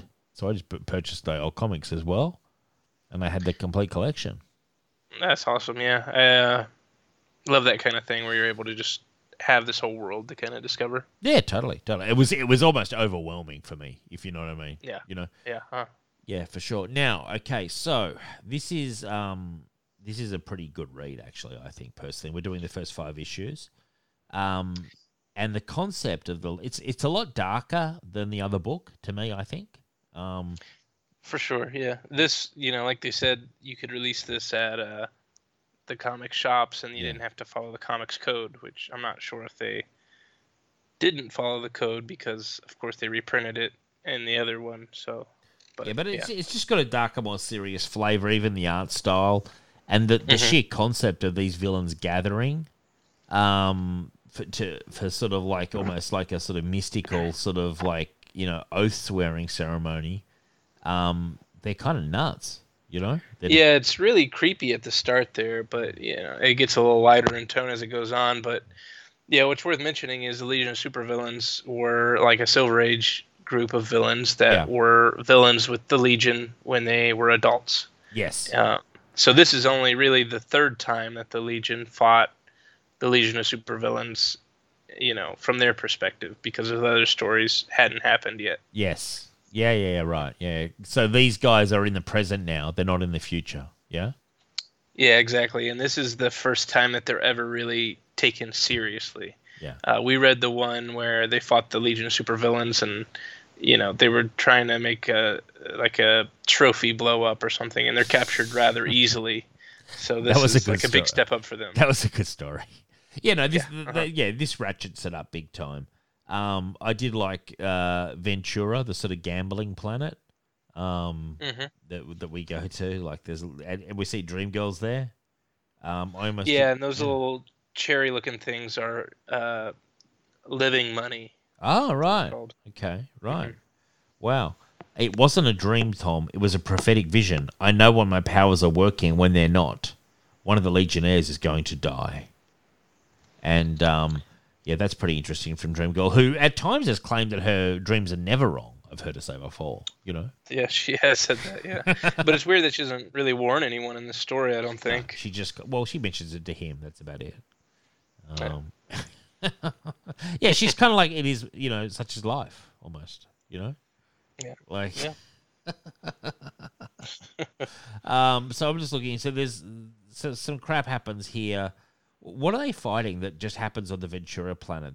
There's just a bit of action going down. Oh yeah, but it just shows that Dream Girl can anticipate the moves. But then this guy's trying to escape. This shrinking guy. Mm-hmm. Micro Lad. Yeah. Interesting. And then we had a guy. Who is he? Like sort of like the detective, and he's talking to Durlan. Oh no, it's Colossal Boy. Just before that, they're also rebuilding Daxiam from the Great Darkness Saga. I thought I'd mention that. Yeah, from the damage. But so there's a detective. Well, first off, there's Ayla, and she gets attacked by Radiation Roy. Or no, I'm sorry, you're right. There's a detective on page 20 of the trade. Yeah. And Timberwolf actually hired him to find Ayla because he misses her, I guess. Right. Okay. I don't really know why you need a detective, though, to like figure out that she went back to her home planet, you know? Well, you never know. Yeah. Well, this detective, though, also is important in an upcoming storyline. He's actually a descendant of Bruce Wayne. Oh, really? Yeah. Wow. Mm-hmm. That's crazy. See, he's got the match in his mouth. Matches Malone. Right. It's good to see that he's right. Like, really? Where is the match? I'm looking for the match. There's one where he's like in silhouette, and it says tick tick tick. Okay. Okay. I'll have to find that because I haven't seen that yet. But there's a lot going on in this issue because there's so many storylines, I guess, that they're trying to start. As you say, we see. It's Ultra Boy who just crushes the rock into dust. That was pretty cool. Yeah, he's terraforming.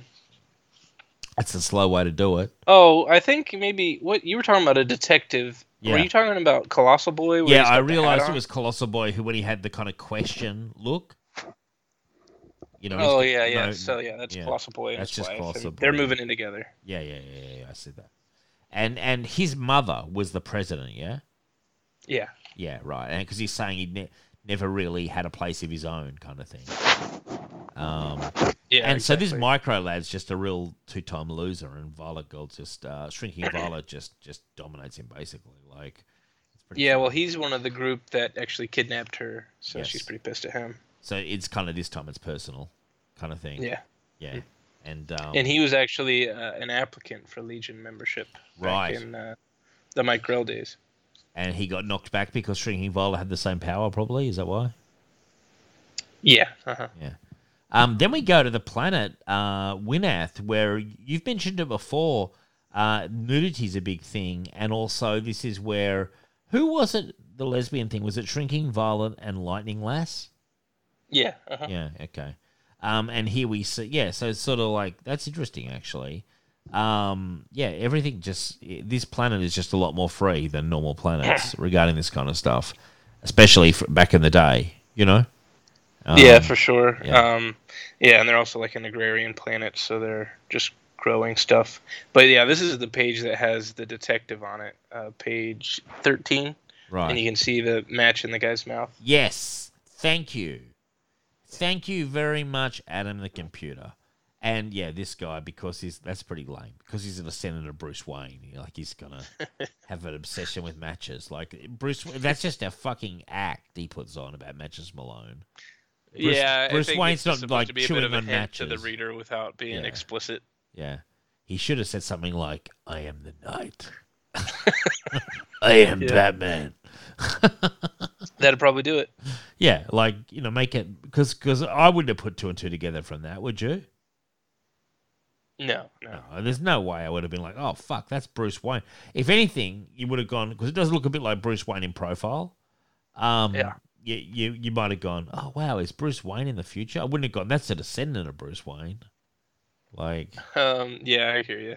Yeah, and I don't think you're not really supposed to know that at this point. It's kind of just a hint there for later on when they do have a reveal. yeah, It's rewarding for the reread, I guess. not that rewarding, but Well, you haven't gotten to the story where it's actually important yet. Okay. There's a story later on where all the descendants of the Justice League are being murdered. Okay. That's actually sounds a bit interesting. Yeah. Any Hawkman in that story? There's a Hawk people, yeah. Oh, all right. But they get killed pretty quickly.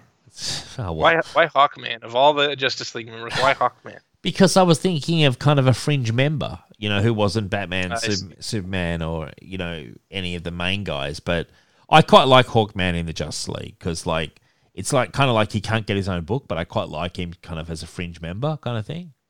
Yeah, I get that. Yeah. I liked him in Identity Crisis a lot where they talk about him being the tank. Yeah. No, yeah. I've always liked him in that. Because unfortunately, Justice League became a book where a lot of characters who couldn't support their own titles wound up. But I sort of do like that. There's a part of me that does like that though, that they do have somewhere to go. And well, I think that's how they started out, right? It was Aquaman, Green Lantern, Flash. Yeah, I thought that was part of the deal was they just weren't doing that well. Yeah, I think so. Yeah, I definitely. And good old Hawkman, and Thangar. Is it Thangar? No, is it Thangar? Yeah, where they come from? Yeah. Yeah, Thanagar. Thanagar. That's it, man. Yeah. We need a bit more of that. Have you read the Johns Hawkman stuff? You should check. I've read a decent chunk, and I love it. When I was reading Justice Society, I started reading Hawkman when the titles were aligning. Yeah. And I actually read a fair chunk of it. I own it all digitally, and I was really enjoying it. That's one of my goals, to get back into reading Justice Society and Hawkman. Yeah, do it. Yeah, no. Hawkman was only I think 25 issues, so that wouldn't be too bad to get through. I read probably 15. There you go. I was loving it, to be honest. It was good. Brubaker does an issue too, I think. Whoa! Slow the truck down, Ed. Ed turns up. Brubes. Yeah. Wow. He does like a cowboy story. Let's roll up the red carpet. Like Hawkman all through time. Yeah, I sure do know, and I love it. Well, I've got a job today. I think I'll be reading some Ed Brubaker Hawkman. Okay. Issue 7, I think. All right, I'm on it. I might actually have read it because back in the day, but I'll go back and reread it. It's on my iPad, that's for sure. I really like this fight scene. Who is it between Lightning Lass and this character? Radiation Roy. There's the silhouettes and stuff. I think looks really cool. Yeah. But then he captures her because then she becomes a prisoner on the ship. That's right. Mm-hmm. And Radiation Roy is another reject who is now part of the supervillains. Just turn the page and I've seen Timberwolf in the costume I like. It's actually kind of like a wolf, I suppose, isn't it? Yeah. Yeah. I reckon it's interesting. As on the cover of this issue, he looks like he did back in like the Carrie Bates stuff. Yeah. He's got like the more animalistic look to him. Yes. But which I don't know why, because that was way off model for this time. Oh well, Yeah. I'm not mad about it. I'm not mad about it. I'm not too bad about it. I like this guy. We beseech thee, Lord of the Darkness, take this man as our sacrifice to thee. He's just crazy, isn't he? Like this guy. He's from Great Darkness Saga. He was like a younger kid that was under Darkseid's influence, and he still worships Darkseid. Yeah, he worships Darkseid. I guess Darkseid is a new god. I mean, he's fairly powerful. This page actually kind of scared me as a kid. I guess I should mention this Eye for an Eye stuff was one of my favorite ones to read as a kid, just because I liked it's always fun to do. Let's say like the Flash versus the Reverse Flash, or Green Lantern versus Sinestro, and that's kind of what this is. The good Legion versus the evil one. Oh, for sure. Yeah, which page is it that scared you? Page 18, where this yellow guy gets executed. Oh yeah. As a kid, I was like, "This is crazy shit." Yeah, he just gets sizzle. Yeah, and Ultra Boy tries to save him, but he's not fast enough. Yeah, it's craziness. And then We're back on Metropolis. I like the way it goes from that action, like the killings, everything, to just like Domestic Life. Yeah, Domestic Life. Colossal Boy just moving in, and he just plonks down on the couch. I've got a couch to plop down on. I'm set, lady. He's just like, enough with packing or unpacking. It's good stuff, man. And then we've got Timberwolf. No, we've got Ultra Boy, the detective. Yeah. Oh, okay. I was talking about page 21. We've got the detective again. Not that it really matters. Yeah, no, we do have him though. That's true, actually. And he lights his match. Yeah, it's kind of interesting, actually. Now that I'm seeing that match, it's all I can see. It's like smoking like a little thin cigarette. Not sure if Bruce Wayne would actually have smoked. You know? Is he smoking? I think he just lights it. Well, I don't think he's actually smoking anything. I think he just. I mean, maybe he is. Looks like it's just a match, though. Lighting a match and then treating it as if it's a cigarette. That's what it looks like, but maybe I'm wrong. Yeah. You're probably right. Like he's got his match and he's like, oh yeah. Like, oh, I'm so fucking cool. I've got a lit match in my mouth. And then we've got back to the fight. You're a disgrace to Daxium, kid. I like that. And they're just he's taking it very personally, right? Because he's from Daxium. I don't like this guy's name, Oliver. Yeah, Oliver. He's supposed to be like Oliver. I know. I know he's supposed to be like that. I wish they'd just called him Oliver if they were going to call him Oliver. I don't like it. Well, I mean, specifically, he's supposed to be a reference to what's the like Oliver Twist? Mark Twain, yeah, Oliver Twist. Right. Or is that who wrote that? Not Mark Twain, but I don't know who the person is. Dickens? Yeah, probably. Yeah, I think you're right. I think it's Dickens. Yeah, Oliver Twist. So somehow he's supposed to be a reference to him. I don't really know much about Oliver Twist. Sir? I don't know much about Oliver Twist. Sir? Yeah, whatever the fucking movie was back in the day, like, which was drummed into our brains as kids. Yeah, I don't quite see Oliver Twist there other than his name. And then we've got Ultra Boy just going crazy. I like Ultra Boy's power. It's one power at once, isn't it? It's all the powers of Superboy, but at once, yeah? Right. Yeah, I think that's what makes it more interesting than Mon-El, personally. Well, Mon-El's just literally, he's all of Superboy's powers, you know? Yeah. And they try to make Mon-El's, I mean, they do try with Mon-El, though, to make his personality kind of quite different. Yeah. They give him a lot of drama, I feel like. Yeah.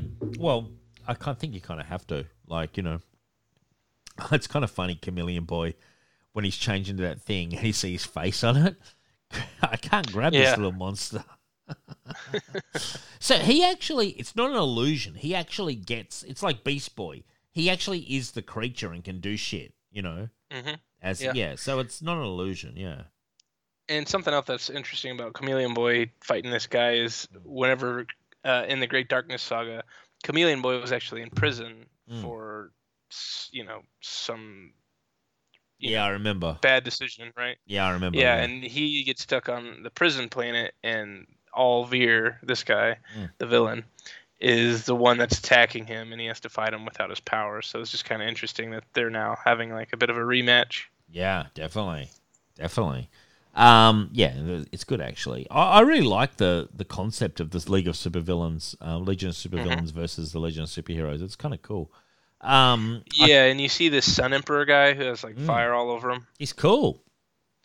Yeah, that's the one. If you remember when you read The Curse, there was a tease for this story where this fire guy was like on a rando. Yeah. But yeah, I was just throwing that back just to show you where some of the lead up was way back when. It's good stuff. And then you've got, is that Lightning Lord at the very end? Mm-hmm. Yeah, I like Lightning Lord. And Lightning Lord is, let me get this right, he's the brother of Lightning Lad and Lightning Lass, but he's not a twin. Yeah, and that's part of the stigma against him on Winath. Man, like, I tell you what, I am impressed by all the storylines they come up with, like the sheer quantity of them, you know? Like, it's pretty cool. Yeah, I mean, it's cool, all the different relationships, and everybody has kind of like their own supporting cast within the book, right? Like each Legionnaire has a supporting cast. I tell you what, I was just thinking then. I just wish that, like, when I went to a convention, someone would cosplay as Dreamgirl, because I would get my picture. I would get my picture taken with that person. You know. Yeah, I believe it. Like, in a heartbeat. But, like, it's a very niche. But to me, I mean, the cosplayer is always looking for sort of characters of different things, sometimes more sexy, sometimes not. That's a good character. She's a good, solid character. She's been around for, like, X many years. Popular. If the Legion was just a bit more in the mainstream, I reckon she could blow up, you know? Yeah, maybe once the movie comes out. Yep, or the series, man. Or the series. I'll settle for a series, man, you know? And just don't give me, like, Legion turning up in Smallville, because I watched that and it was lame, you know? Yeah. And they don't really get treated the best. Like, they even show up in Justice League Unlimited. Yes. But I think only Brainiac 5 gets really much to do in that. So, yeah, it's like when you do get the Legion, you don't get much of them. Justice League versus Fatal 5 was an entire movie where the Justice League fought Legion villains, but there's only one Legionnaire that really has much of a part to play. Starboy, wasn't it? Yeah. Yeah. No, I know. Yeah, that's a shame. Like, no, you know what they should do? Just to kick it off, they should do a Legion, one of the animated movies, but just a Legion one, you know? Yeah, that'd be cool. So set it in the 31st century, all that kind of stuff, you know? Doing, like Great Darkness Saga, for example. Yeah, that'd be great. Oh my God, I'd watch that. Yeah, it'd be awesome. Anyway, so then we get to issue 2, A Legion of Superheroes. And we should mention the first one was drawn by Keith Giffen, and now this one is drawn by Keith Giffen. Yes. And it starts out with Lightning Lass just massively imprisoned. And that's her. And at this point, brother. She's only got her light powers. Yes. Yeah, she doesn't have the lightning. And her brother is basically saying to her, you're not hopelessly stupid like Garth. You quit the Legion wisely. Join us. The Storm said you would. So he's kind of a bit nuts, isn't he? Yeah, he is. Which is kind of cool. Yeah, and then I'm the Lightning Lord, remember? And I like that one where he just like totally becomes all energy. That's a Giffen thing where his is blue and Lightning Lad's is yellow, and then later on we see she's like all pink lightning. Right. Pretty cool effect. It is a cool effect. And so what's going on? I like the way that this Legion of Supervillains all argue against each other. Like, they're very sort of like, be quite lax and I'll use your powers to get past these security codes. My magnetism will do it, but if I go any faster, we might get blown up. And she's like, weakling. I am tired of using my strength. I need to support the globe, Magnolad. Finish what you're doing so that I can put this power to work for us. It's actually also interesting because, I think this is what Levitz and Giffen are addressing is that this Legion of Superheroes or Legion of Supervillains is actually a collection of other villains that have, like, there's other teams that were absorbed into this team. So we have the classic Legion of Supervillains that showed up a few times, and then we have a bunch of rejects that joined up with them. And then there's a Legion of Super Assassins, which 2 of these characters are from, and then the Legion of Super Rejects, which is the Magno guy. And then also we have some standalone villains who have appeared and fought the Legion on their own. So it's kind of interesting. These 2 that Magno Lad is bickering with are from the same team, and then he's from a different team. So it kind of makes sense that maybe they would have a problem with him. Well, it's kind of like an all-star band, isn't it? They've selected from different things, to bring it together. But it kind of makes it a credible threat then, because there's so many of them and stuff. And remember when we did Legion of Three Worlds, where the Legion of Supervillains eventually expands, and you have Mordru's there, Universo is there, the Fatal Five are there. So that's like to the nth degree. Yeah, no, it's cool. I really like it. Do you want to give us the pitch on the rest of this one, and we'll? Yeah. So the supervillains are trying to steal some kind of spheres, I think, for powering their plan. Dawnstar and Wildfire come in and fight them before Wildfire, his suit gets shredded. And then we have a bunch of Legionnaires kind of discussing what's happening. Starboy and Dream Girl and Shrinking Violet are headed back to help out. I do like it when Starboy says, maybe, but you love every second of being a Legionnaire. Face it, Nura, you hate normal life. She's like, so?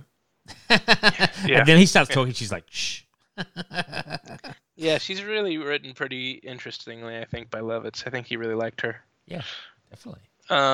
We see that I think eventually the Legion substitute villains get transported away.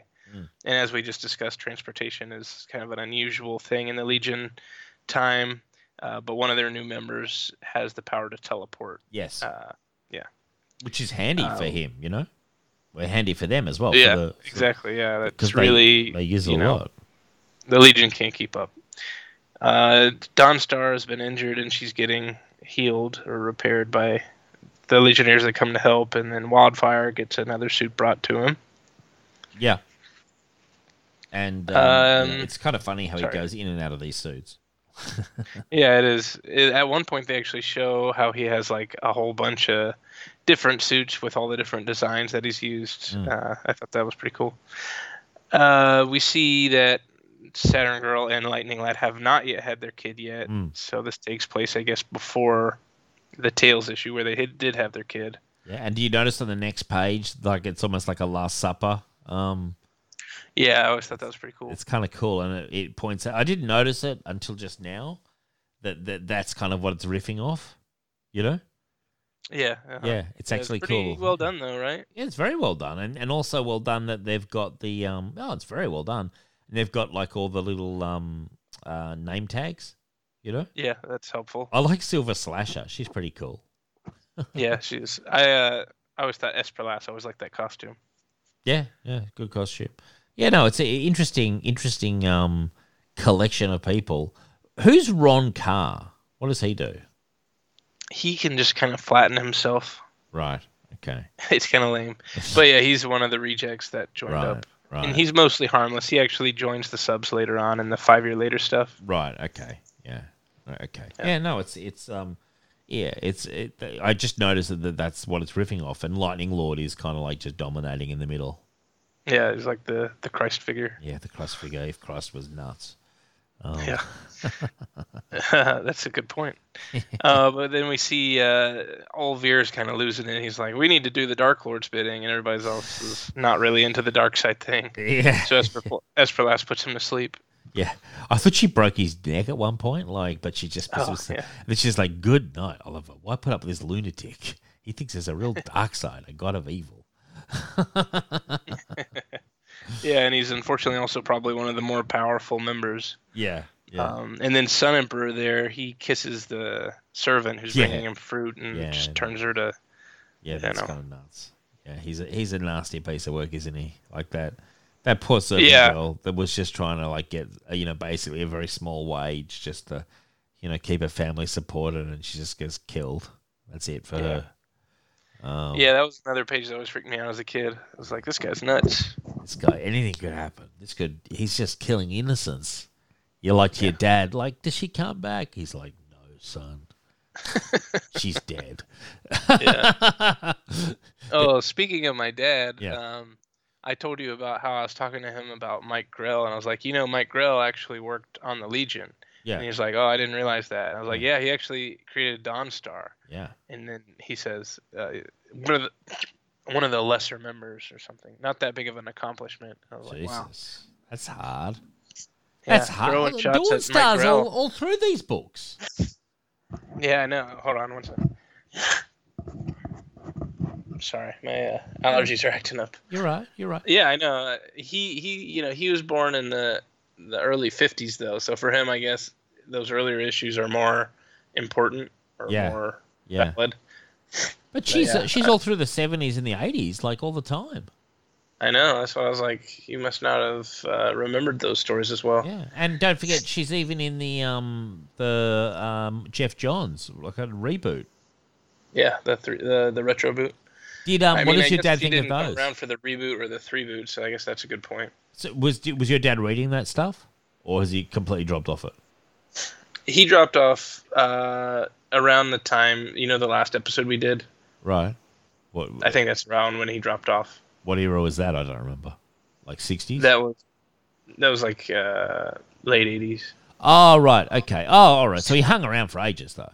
Yeah. Yeah, like after the Censor Girls. So he really knows better than to say Dawnstar's minor memory. Yeah, I know. Yeah. I was like really surprised. Yeah. Come on. He's an older guy though. His memory is not the best, probably. Yeah, exactly. Well, it's like my dad. Like, I mean, God, I'll never forget it. Like, he read Batman, like, or whatever, or Phantom or something in the actual newspaper strips. You know what I'm saying? And then he heard Batman and Superman were going into therapy, and he just couldn't believe it. He was just like, "What's going on?" Like, and he heard there was Batwoman. And he's like, "Who's Batwoman?" Like he just doesn't understand that they're just pulling out all these superheroes all over the place.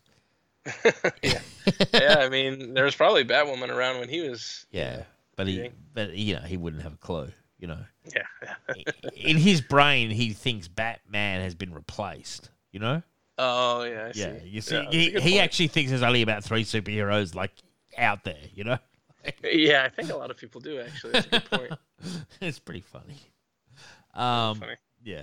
Anyway, so these now Tyr, Tyr, is he from Fatal 5 or? He is not from the Fatal 5. Oh, I've just seen him before. I think it's pronounced Tyr. Yeah, I've just seen him before in other Legion comics, like where he's been the bad guy. So is he a solo we read operator? about him in the early Carrie Bates stuff, where his hand has a mind of its own. Yeah, you know what? And is he the guy in the hand, or was that Fatal 5? The hand kind of was like rolling around doing its own thing. Yeah, that was him. Yeah, and it actually like attaches itself to Superboy for a little bit. Yeah. That's that's where I remember him from. It was pretty cool. I quite like the crazy weird alien that can do the teleporting or whatever it does. Yeah, Zimur. Is that actually an evil alien? It's sort of, Yeah, I think so. Yeah. He's kind of in it for himself, really. When at the end he just wants to roll out kind of thing. Yeah. Uh-huh. He's just kind of like, we're not going to win this. Goodbye. Yeah, he just leaves them all. Yeah, no, I love it. It's kind of interesting. We see Saturn Girl and Lightning Lad come out to help while they're trying to steal the polymer shield that protects the Earth. Yeah, she's pregnant. Like, I was kind of surprised that she came out. And bloody Tyr doesn't go easy on her. Yeah, exactly. Yeah, no. But I think the rest of a lot of the Legion was off Earth, and the only one that was actually on Earth was maybe like Bouncing Boy or something. Yeah. So that's why they had to come out to help. But everything's okay. The baby's okay. The baby was okay, although we did later find out it's got some weird backstory attached to it. Well, one of them, yeah. Yeah. No, it's good stuff, and really, we then get to scenes where we're in the maternity ward, which is kind of cool. But then it turns out you're here to have your baby, aren't you? Sorry, and then the character. Who is the character? Is that Starboy or Element Lad? Who's just like Element Lad? Yeah, he's just kind of cool. Well, what's weird too is that we're reading this Tales and this Legion of Superheroes stuff, but when we did the Curse volume, that last annual there is when the baby was born. Right. But it was from the previous volume of Legion of Superheroes. It was Annual 3. So I don't know when it came out. I'm guessing it came out after, but it's weird they just didn't call it Legion of Superheroes Annual 1 and be the annual for this series. Yeah. Because at this point, that series was basically dead. Yeah. I don't know. This is weird. That's a good point. Yeah. So we read that, in that other collection, and the babies are already born. And then now we're reading the stuff that leads up to the babies being born. It's a good point. And then we flash to Orlando, and Princess Projectra and Karate Kid are coming back. Coming back from the honeymoon. Yeah, and like when they're like intruder sighted, signal the guards, but it's them, isn't it? Yeah. Yeah. Well, yeah. They're intruders to the villains, I guess. Yes, that's true. And then that's right. And then it comes back down, and who is the character with the sort of like ponytails, the red? Who is that? That's the Hunter. The Hunter, yeah. Pretty interesting looking character. He's kind of got like the skull teeth, the teeth on the necklace, and then he's got all the trappings, and then they get the ring. They get the Legion ring. Then let me twist their alarm signal as I once did as a Legionnaire, and let them come running to their doom. Pretty interesting. And we don't know who that is, who's picked that up, which is someone with a white glove. Exactly, yeah. So it's a mystery. We've actually read about that Hunter character before. There was a Bouncing Boy story. Yeah. Where it was like, Bouncing Boy's so useless and such a piece of shit. And then this guy catches him and he's going to kill him because he's the easiest target. Yeah. Yeah, so I remember that. That was a good story, I thought. Yeah. Yeah. That was a backup, wasn't it? That was a backup, I remember. Yeah. Yeah. No, that was a good one. Yeah. And now we've reached the fateful day where Keith Giffen has left the book. Okay.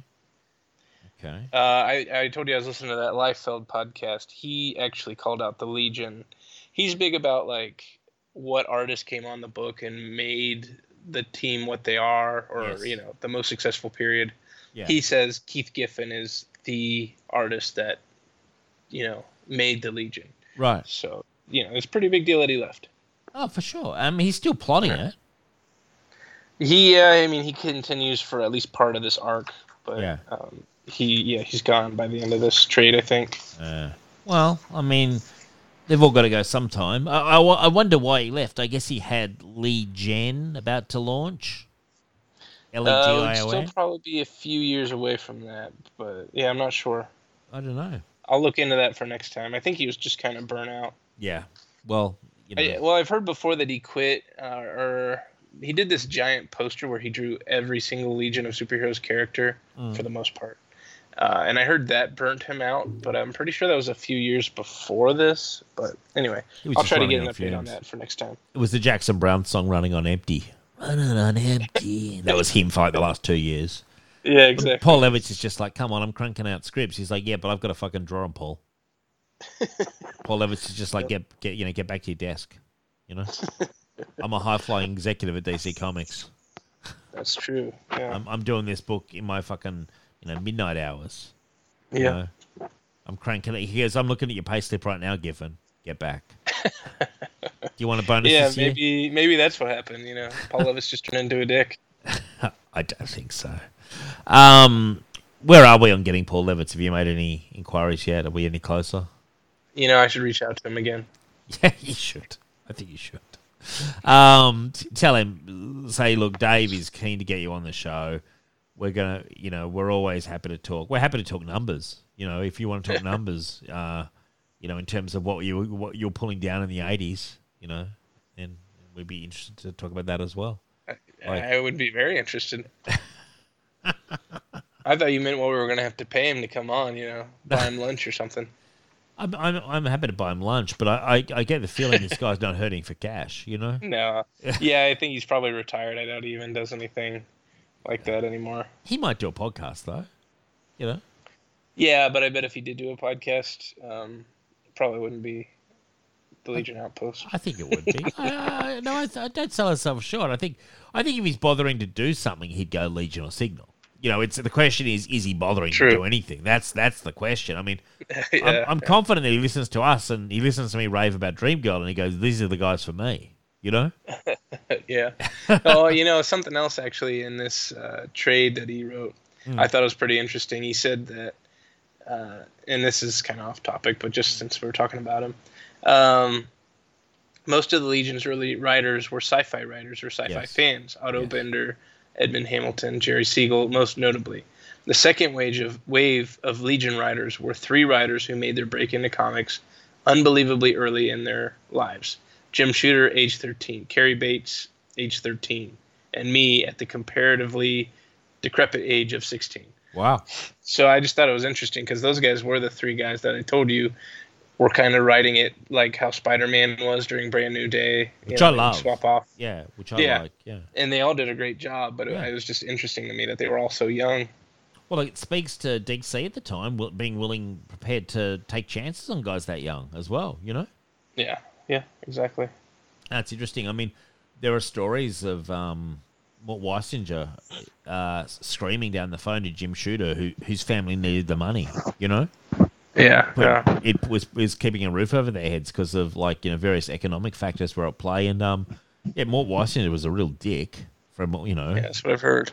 Sounds awful person, but effective editor, but just a horrible person, really. At the end of the day, Yeah, can you? We've all had bad bosses though. Like, in fairness. Oh yeah, for sure. Like, come on.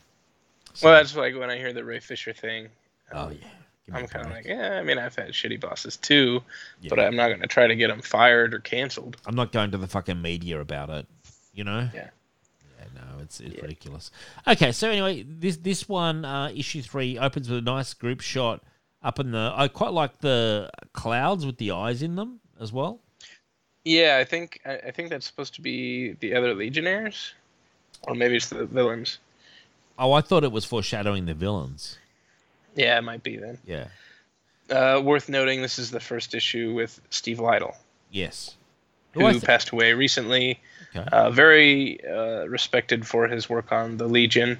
He really only did like a year or maybe a year and a half on the actual book.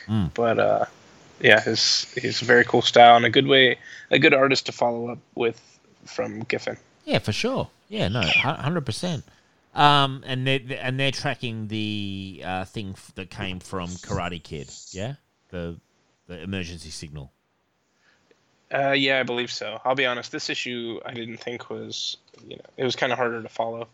Well, take us through it. Give us the 5-cent pitch. I'm just looking through. I kind of liked it though because you've got them all in prison, and then I like this one because then I'll do it. Okay, I'll do a quick version. Yeah. Then Lightning Lord comes in. I love those scenes with Lightning Lass, and then basically he electrifies her, and is kind of torturing her, and I think gives her powers back.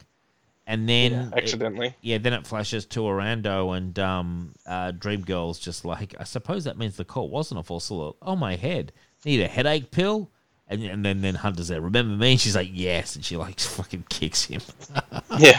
It's pretty funny, actually. And then we see the Silver Slasher, who I think is a really cool looking character. And if I was a buyer of action figures still, I would like a Silver Slasher. If you could get it. And, then we've got I won't bother, a brief scene with RG Brand, but then it's, it's a full-on fight issue. Like, there's heaps of fighting on the RJ thing, I think the thing to take away is that it was implied that maybe he should become president, which... Right. Maybe that becomes important later. I don't know. But then we see Chameleon Boy versus the other Chameleon character. Then we see, and on that page, I mean, if you didn't know, you'd think it was Lex Luthor in the purple... kind of head, top. Yeah, pink and green. Yeah, like if you just looked at that, you would think, oh, that's Lex Luthor having powers. I think I have thought that before. Yeah, and he's when I was young. harassing Phantom Girl. Yeah, Phantom Girl in the white. Yep. Well, now you might remember Radiation Roy from the Superman and the Legion that Jeff Johns and Gary Frank did. Only he's got like a big red armor Iron Man suit. Yeah. Okay. We'll have to do that one on the show sometime. Yeah, I like Lightning Lord. It's Nemesis Kid, isn't it? Who's saying, ever since I found my abilities, I've allied myself with those in power to gain power. Now at last I shall be a power unto myself. My power to humble any one opponent into battle will be trivial compared to the authority of an emperor of a universe. So Nemesis Kid is actually a pretty big threat here, isn't he? Yeah, I always love this story because it's kind of a sequel to the original Nemesis Kid story, where Karate Kid, Nemesis Kid, Princess Projectra, and Pharaoh Lad all join the Legion at the same time, and then they find out that there's a traitor, and it's Nemesis Kid. But I always thought he was a cool character for the fact that he was a Legion traitor. Yeah, and his power's interesting. He can just duplicate the power, and best them. Yeah, it's pretty cool power. So if he's you might have actually remembered him. You read that Generations Shattered book? Yes. He was one of the villains in that. I don't know if you remember, but just thought They were throwing a lot of stuff. It was just recent that he showed up. So if he was fighting Superboy, would he get all of Superboy's powers? I think that's the idea, yeah. For how long? Just for as long as the battle? Just as long to win the battle, yeah, I think. Right, okay. Apparently he uses, he says his powers come from alchemy. Right. I don't really know how or why. Alchemy, fair enough. Well, once you say alchemy, it's a mystery, isn't it? Yeah. It really is. And then what happens here, we can return to kill the Legionnaires, combining my power with machines. That's right, they transport, don't they? Don't they then transport the Is this where they transport the planet? Yeah, they transport the planet. So Orando has vanished and gone into the limbo dimension. Yeah, and they take a few Legionnaires with them. Yes, and a stack of Legionnaires are just left going, what the fuck? You know? Yeah, and on page 18 also, I thought you'd like that Chameleon Boy uses a Ben Grimm fist. Yes, I did like that. The Chameleon King. I did like that, and I did notice that. I thought that was really cool. And I also liked the bit where Dreamgirl's like, all the villains vanished, and so did some of us. Why some of us, not all? Perhaps it was accidental. And then she's like, bring Timberwolf over here, Block. So and then I like Wildfire. Easy with the boss act, Dreamgirl. Element Lad's leader now. Do you see him around, Wildfire? That leaves me in charge as deputy leader. Now move. I like it. She's just like, lightly she's lady. just a great character in this 11th run. And he's like, lightly lady, you're pushing too hard. Wildfire doesn't mind firing back, does he? With his own commentary. Wildfire is, I feel, a cool member, you know? Like, yeah, I think Wildfire is someone that you could see almost having success outside of the Legion, just because he is like visually distinct. He's got some personality to him. Oh, he's got he's got personality to burn. Like, no pun intended, but like, no, he's just good fun. And, yeah, dude, I don't know what you didn't like about that issue. I thought that was actually a really good issue and had some good. I think it was just the battle part was kind of hard to follow at times. Not that I didn't like it, just not as strong as some of the others, maybe. Now, I love on issue 4 that opening page, and I tell you what, Adam, if I was a collector of original art, that's a page I'd like. You know? Yeah, that'd be cool. With Lightning Lord looking out in the rain. What do you reckon that kind of retails for? You know, if I was trying to track that down. I don't know. We talking a few thousand, or are we talking less? I would think maybe like 1,000, but mostly just because it's a Legion page. Yeah. You know, if you had the same page and it came out last week, of course, it probably wouldn't be as expensive. Right. Okay. Yeah, I'm not getting into that game anyway, but I was just wondering. Yeah, I know. Yeah. I like to keep an eye on it. I mean, how do you make the decisions? Like, you know, because you do play this game a little bit. Like, where are you finding this kind of stuff on eBay or where is it? There's a lot of different like online stores, and then eBay auction sites. It's easier for me because I have a relatively low budget compared to a lot of people, so I could save up for a year and buy, you know, one of these big pages, or I could, you know, get little things here and there that I really like. Like I got a page of Captain Atom art for like $50. You know, well, that's cool. Yeah, that's cool. Yeah. It's kind of interesting, actually, that they spoiled the death on the cover of issue 4. You know, you see the hand dripping with blood, and then it's dripping on one of the Legionnaires' symbols. Well, I mean, but that's the way that they're. Who is it kind of thing, you know? Yeah. You know, they're like, oh my god, this is. I mean, I'll tell you, I'll give you an example of a comic. You know how they're always like, oh, this comic. You know, when people used to get pissed off that the cover didn't reflect the, you know, contents, and and like I was always like, okay, calm down. But like I do remember a Judge Dredd comic once where it was building up to whether he'd quit or not, and there's a thing and he's tearing his badge off and he's going, I quit, to the whole council of judges. And you read the comic and he quit. And I was like, I don't know if this was like the way to sell this comic, to put on precisely on the cover what happened. Yeah. Sometimes they do that and it's like, you kind of spoiled the twist. Like, I mean, in this case, like that symbol, you know, a Legion fan would know that means Karate Kid. So it's that's true. See, I agree. If you're going to do it, I think you should I've got no problems with saying a Legionnaire will die this issue, but don't spoil who on the cover would be my advice. Yeah, and maybe these symbols weren't as well established at that time, so I don't know. Maybe that doesn't spoil it then. I don't know. We'll see. But anyway, so we get like the planet's moved. There's, you know, they're all sort of puzzled by that. Meanwhile, we've got Lightning Lass is kind of stuck in her cell. She manages to get out. She sees the other Legionnaires there. You see Timberwolf there. You see Chameleon Boy and Element Lad with the blonde. Actually, you see a few more as well. They're all stuck there. Element Lad. Karate. It's not Timberwolf. It's Karate Kid saying, "What am I saying? It's this blasted gizmo. It must be weakening our minds, our willpower." And then, cool fucking image. He manages to break out. You know? Yeah, that would be a cool page to have. Oh yeah, it's cool. It's very cool. Yeah, he actually breaks out, and then you've got like I like Lightning Lass just rips into the computer and just tears out a whole stack of like fucking wires and stuff. Yeah, and they all get electrocuted. And these are a bunch of the villains that we're going to go back and try to capture more Legionnaires. Yeah, because there's a fair bit of dissension amongst the villains about like why did we go to the why did we escape kind of thing, when we could have like we had them in our hands kind of thing.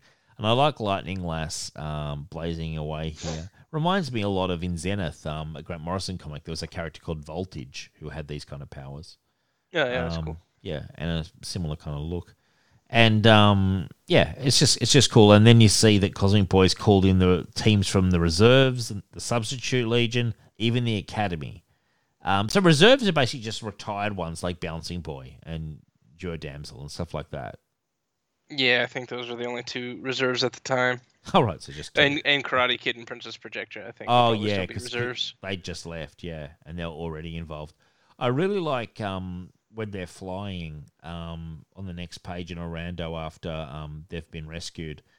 Princess Projectra looks it's Phantom Girl, yeah, in the white. Yeah, that's a good look. I mean, it's very 70s-esque, but I like it. I think it's cool. You know? Yeah, she looks great. Yeah.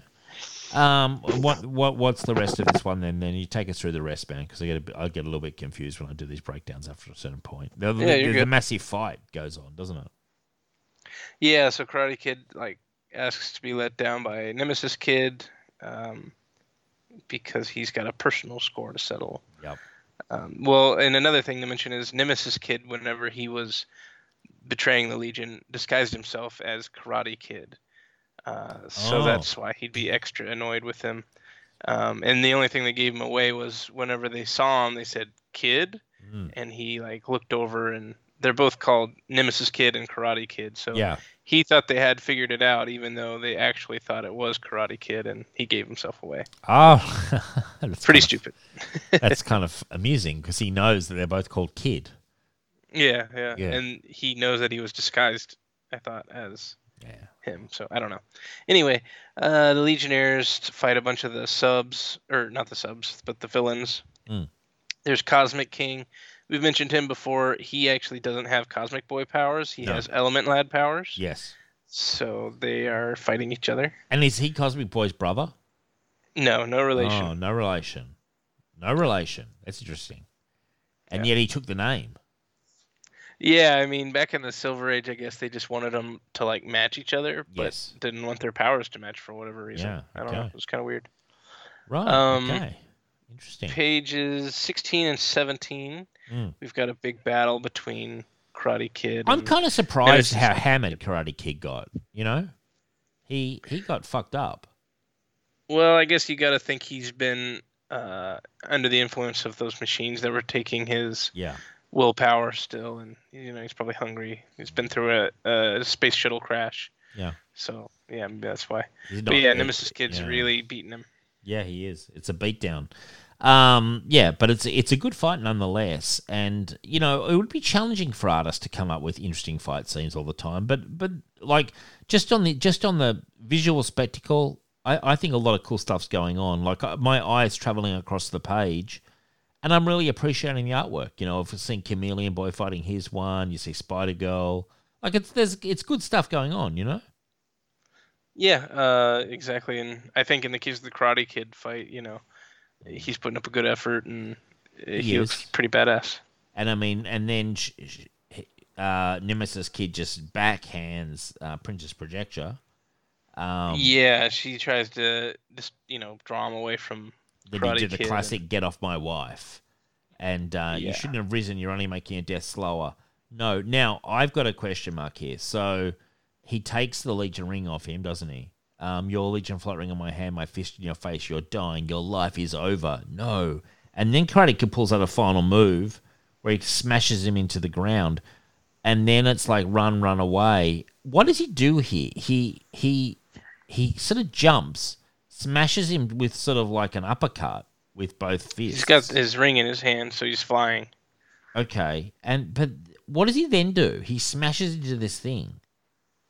Yeah, so this power sphere thing is what's taking Rando away from. I see. So he goes up and destroys it, even though I think it's basically he's already been killed. Like he's gonna die from this beating he's taken. I've got now. I understand. I knew he was destroying like the bad control thing. I just wasn't sure exactly what he was doing because at first I thought he was taking Nemesis Kid with him. Yeah, but no, he's just punching him with his flying. Yeah, way. It's almost like a Mortal Kombat. Pretty great death for Karate Kid, I think. It is, and you know what? He had the final shot. He looked like he was getting fucking hammered. You know? Yeah. It was hammer time. And then he pulled out that last move, which is, he's a cool character, and there's consequences to his death and everything.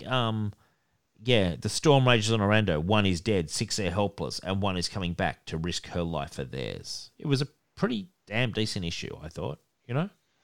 Yeah, for sure. I enjoyed it. Yeah, good consequences, and also interesting. We have Lightning Lass being in the book again, who hasn't been in the book for, since the Great Darkness Saga. She left. I like her too. I think she's playing a good character. Now, then we get to this issue, an eye for an eye, a villain for a hero, which is very much the. I must say that lettering is very confusing to read. Yeah, I can see that. Yeah, that's not the greatest work. Looking at you, John Costanza, letterer. Maybe he might not have actually done. Might not have done the design for that. Might not have done the design for the title. Are you saying? Yeah, I don't. That might have been drawn on there by Steve Lytle, and then John Costanza just did the actual text balloons. Did you say Steve Lytle's passed away recently? So I guess we can't put him on the grill and find out. On page 1 of Legion of Superheroes, number 5, from December 1984. Who designed the title? And then he tells us, we don't like it. That'd be pretty fun. Yeah, he throws John Costanza under the bus, maybe. And I like the thing about hug your lover's corpse a little closer, Projector. You'll join him in the grave soon enough. And his body's just charred to fuck. Yeah. Wow. It's pretty gross. No, you've raped my world, my people, and now you've killed my man. That's got to have been shocking for the Karate Kid fans out there and the Legion readers. Imagine if you're like 12 or 13 reading this one, and you're like, you're like, Karate Kid's dead. Like, they don't hide the fact there's charred bodies just there. Like, I can imagine some parents having to be like, oh, look, it's okay, you might come back. Yeah. Imagine if you had the cynical father. No one's really dead in comics, kid. He'll come back one day. Yeah. Well, even not only is he dead, but it's like he's dead. Like you're seeing his dead body. Yeah, that's it. Like, in comics, it very much is until you see the head rolling along the ground. You know what I mean? It's like many a last minute escape has happened, but no, this one they're very much like Karate Kid's dead. Something else to mention, I guess, is Keith Giffen apparently chose Karate Kid to die because it's one of his least favorites. Oh, really? Yeah. Yeah, I mean, I wouldn't say he's a favorite of mine. Sometimes I think the way they go out helps, though. I thought Karate Kid's exit was pretty cool. Yeah, I think that gains him a lot of. A lot of goodwill. Yeah, look, at a certain point, someone's going to die. Who's it going to be? Karate Kid, Shrinking Violet. It's going to be someone like that, Yeah, Karate Kid is probably one of Jim Shooter's favorites, it seems, because he, used him at the center of a lot of the stories, and he was always a little more cool than the rest of the characters he was writing. Yeah. But a pretty big transformative moment for Princess Projectra here. Huge. And we saw the Reaper. Funnily enough, we've kind of done it out of order because I believe last show we had Projectra coming back to her throne after she relinquished it following the assassination or execution. But here, I love it though, man. And then who comes rolling in on the sort of flying chair? Who is that? He's kind of in the Metron chair. Page 2. He says, I neutralized her powers, Nemesis Kid. Shall I finish her? Who is that? He's called Nutrex. It's a very Metron-like chair. Is it Metron, the new god? No relation. But yeah, maybe. No, I just mean the chair. Inspired by. Yeah, the chair is like the floating chair. Is Metron that guy's name? Am I right? Metron is the New Gods guy. Yeah, rolling around. I always liked him because he's just the observer a lot of the time. Yeah. And, pretty.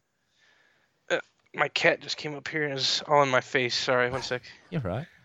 All right, we're good. Yeah, no, so I'll just speculate here. So Lightning Lass is talking. I may have stopped these 5 from attacking the Legionnaires on the other side of Limbo, but I was too late to save Karate Kid. No choice. Those are my friends. I've resigned from the team, but I have to go back and try to save them. And she's just got no idea what's going on. And it really is dominance here because, like, I trust they've left enough for us. 1 each, Sun Emperor. That's fair. No, just 1. 1 for all of you. And they're like, Light Lass, what have you done with Tia? And it's just full on. And then Lightning Lord's like, comrades, she's my sister. You may not touch her. And basically because he's going to, isn't he really? Like, he's going to drop the hammer on her, basically himself. And meanwhile, we've got it's a pretty funny scene, actually, where they're stuck in limbo, and then some boy pulls out cards. Yeah, it was like that. Cards, anyone? I thought it was fucking funny. Like, everyone else is so serious, and he's just like, oh, well, like... Good old Sun Boy. Yeah, and he's also flirting with... He's also flirting with that chick there who's, like, winking at him. Oh, yeah, Gigi. Yeah. He's pretty... I thought it was funny, a bit of levity. And then there's a big fight between Lightning Lass and Lightning Lord. And then she's like, I'd rather die than live as you do, Mech. You're not evil, you're totally insane. And Lightning Lord is just like, he's stopping the Sun Emperor from even helping. And then finally, Lightning Lass actually gets the better of him. Sorry, there wasn't another way. And yeah, you see the pink lightning. And he's like, the storm betrayed me. And then they're all there, but then at the same time that she's about to get hammered, Element Lad turns the air, oxygen to helium, and then like they all start collapsing, all the bad guys, which is probably would have been handy at any point during any fight. Yeah. It'd be funny because their voices would be all squeaky, wouldn't they, if it was all yeah, that's a good point. Yeah. And then we see Oliver have a go, and Timberwolf just blocks him off. You're not getting past me. He just takes it like a fucking, like someone in fucking NFL, doesn't he? Like, just absorbs the blow. Like, Jesus, like, he just runs into a brick wall. And his kid's just like, broken neck. It's handy to be quick about the changing the power set, I guess, for him. Yeah. Who is the character who looks like Lex Luthor? Who is that? Radiation Roy. Right, that's Radiation Roy. Right. Okay. Yeah. Yeah. Okay. Got you. They could have done better with his design because that does look very much like Lex in a power suit. Or Lex in his, yeah, what he wears beneath the power suit. I guess he probably predates Lex. I mean, I don't know if he always had that design in the Silver Age, but I don't think Lex got his power suit until the Bronze Age, maybe. Okay. Well, wow, you're here we go. Big on the history there. It's a bit of a history bomb by out on the computer. Late in the show, at the 14th hour of Legion Outpost, you've shown your credentials.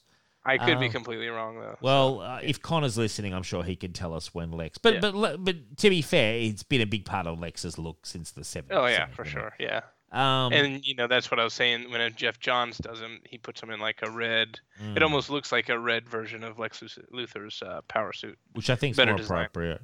Then I really like the part where the evil aliens like burdening self with humans. Then no longer must Xi'an be, leaving you all shall be now. And he's just like I'm out. Yeah. He's like, fuck this, I'm out. But then Phantom Girl like reaches in and messes with his equilibrium or something. Yeah. Hurting from intrusion on Pressure Spear, leaving must be now. And they're like, yeah, wait, you're taking us with you? And like, you see Prince Projection as a cool thing with like, look at hell where you belong, Nemesis Kid. And I thought this was so interesting. And he's just like, your powers are useless. I can adapt whenever I need to defeat any foe.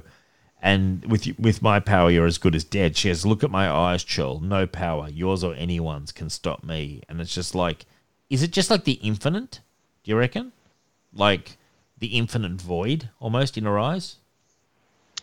I don't know. I think it's just, like...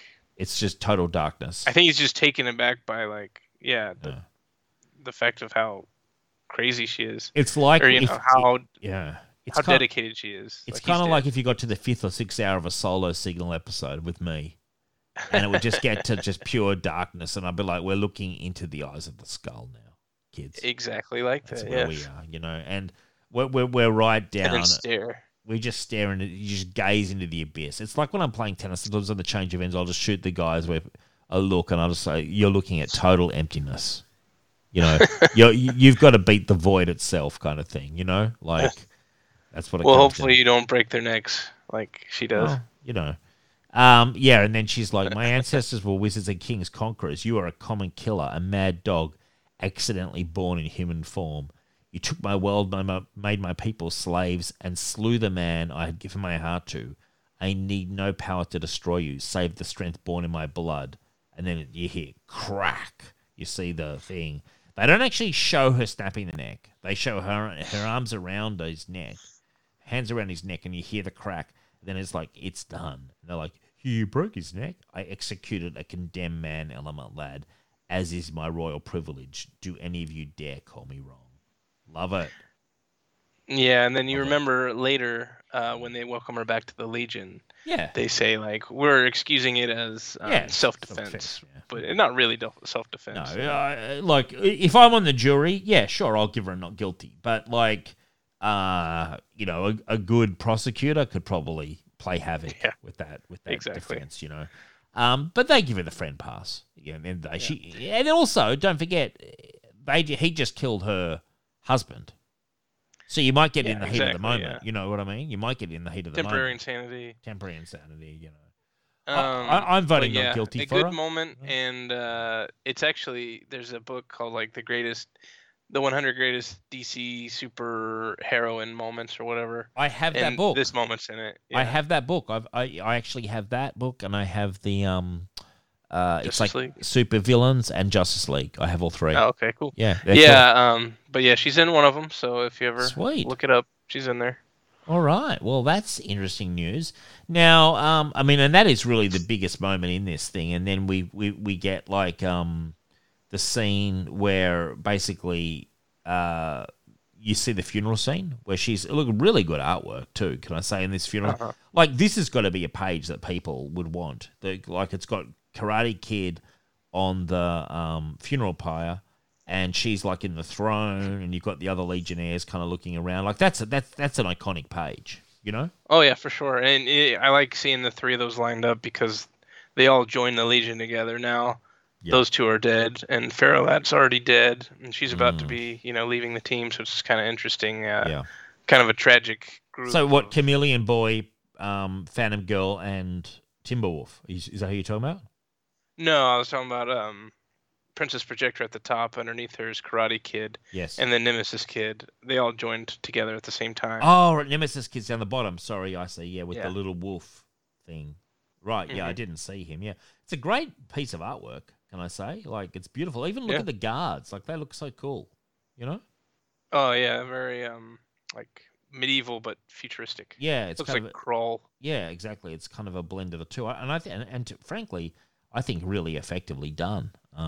It's it's a great page, and she's basically saying she's going to live her days in tranquility. Farewell, my friends. Goodbye, princess. She gives her ring away. She just tosses the ring. It's craziness basically, and then everyone goes back in the bubble, 2 bubbles, and they're going back. One's got the criminals in it, and one's them.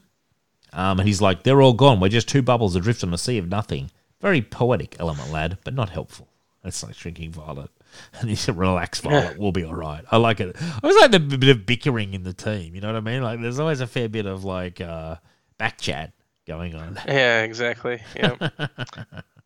And then, it's cool. But then there's a sort of a last-minute Esperlass telepathically letting you know that we have had the last laugh. My powers alone let me tap into Zemir's brain and learn his secrets, so we will be able to return to our normal universe. So she's in the other bubble. You can wait here forever. Your fellow Legionnaires will never find you. Zemir's secret is lost to them. Ha, ha, ha, ha, ha. Goodbye.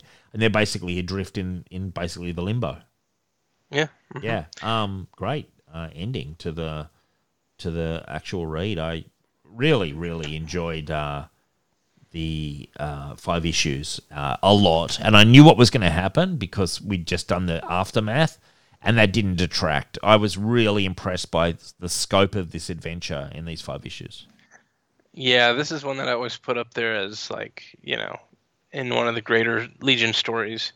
And in fact, sometimes feels like one of the last great Legion stories of the Levitz era. Big call. But didn't he write it for like another 5 years? Yeah, he did. You know, you obviously really liked the Censor Girl story, though. So, I mean, you know, maybe I'm just being overly harsh, but this just seemed like one of the bigger ones. Sure. Of course, he also wrote that story, you know, the death of Superboy. So, you know, there's other heights to hit, but yeah, this was a big one. We haven't done Death of Superboy yet, have we? No, not yet. We should do that at some point. Yeah. Look, honestly, I'm going to mark the 2. I'd give Tales 7.5, and I'd give this 9. You know? Very fair. Yeah, I'd give Tales 8. I'll give this 9. And I liked both. Don't get me wrong. 7.5 is still a high score. But I felt that I upped the stakes with these ones. And in fact, I should have read them the opposite way around because I read the Tales second. But I did like the Tales, and I really liked the backup story about White Witch's origin too. Yeah, I think just last episode you were kind of asking about her, so it was nice that worked out. Yeah. That we did it this time. Big episode from us. So, you know, we've really explored a lot of territory. Any ideas? We obviously throw it out to the Legionnaires as well. Look, if any of you support the Patreon, you're more than willing, if you support the Patreon at any level. Okay, so patreon.com/Signal Doom. At any level, if you're a Patreon member, if you give us suggestions, we will put that into either the Signal feed or the Legion feed. Doesn't necessarily have to be the show after, but it will definitely go in there. I keep track of it. I always like to hear what the Legionnaires are thinking of our shows and of any suggestions they have for us to do, because we're very open, aren't we, Adam, to basically any era of Legion. We will read it to discuss on the show because it's all content. Adam, have you got ideas for stuff you want to do in terms of future episodes? Oh, lots of ideas. I guess. Do you want something new, or do you want to continue with something we've already done, though? What do you mean? I don't want. Well, like, we could either get into new territory, or we could go back and continue with the Carrie Bates stuff, or continue with this stuff, or Death of Superboy. Oh, gee, Death of Superboy. That feels big. Feels real big. Pretty big. It's pretty big. Wow. What? Superboy, as in Superboy, the proper Superboy, dies? Yeah. Mm-hmm. Shit. That's that's blowing my mind a little bit. I know, right? Is Crypto in it? Too. Is Crypto in it? Yeah, he's in it. Oh, yes. Yeah, let's do that. Oh, wow, that'd be really interesting. All right. We'll do that, and then we'll move into some other territory. We've got plenty of stuff we can do. So we've also got all that Legionnaires stuff. There's a lot of Legion content that we haven't touched. So let's do Death of Superboy next time. Then we will take any suggestions that people have, and we can do one of them, and then then it can be your pick. I don't really care. You pick from either New or pick from Carrie Bates or wherever. So, yeah, okay. But next show, how long is Death of Superboy? Is it like a 3-parter or something? It's just 4 issues, so I don't know. Maybe we throw something else small in. But, sure. Well, we'll definitely do those 4. Okay. Now, is there anything you'd like to promote? Anything you'd like to, point us to, Adam, before next show? You know what? Check out Signal of Doom. Yeah. Very, very well said, Adam. And that would have been my recommend as well. I mean, if you're going to do one thing today after you put down Legion Outpost, you go, geez, those guys gave me 2.5 hours of just, absolute thunder. Okay, check out Signal. Because I can tell you tonight we've got Tash and Rich and me on, and it's a big show. And I know Rich is firing up. Rich's engines are just idling at the moment, just ready for me to just drop the flag. And he's going to be pedal to the metal. He's been putting out some text during the week. He's a grumpy old bear, which means that there's definitely going to be some views thrown around from Rich, I would say, tonight. Absolutely. So it's going to be great stuff. Look, on that note, thank you very much and good night.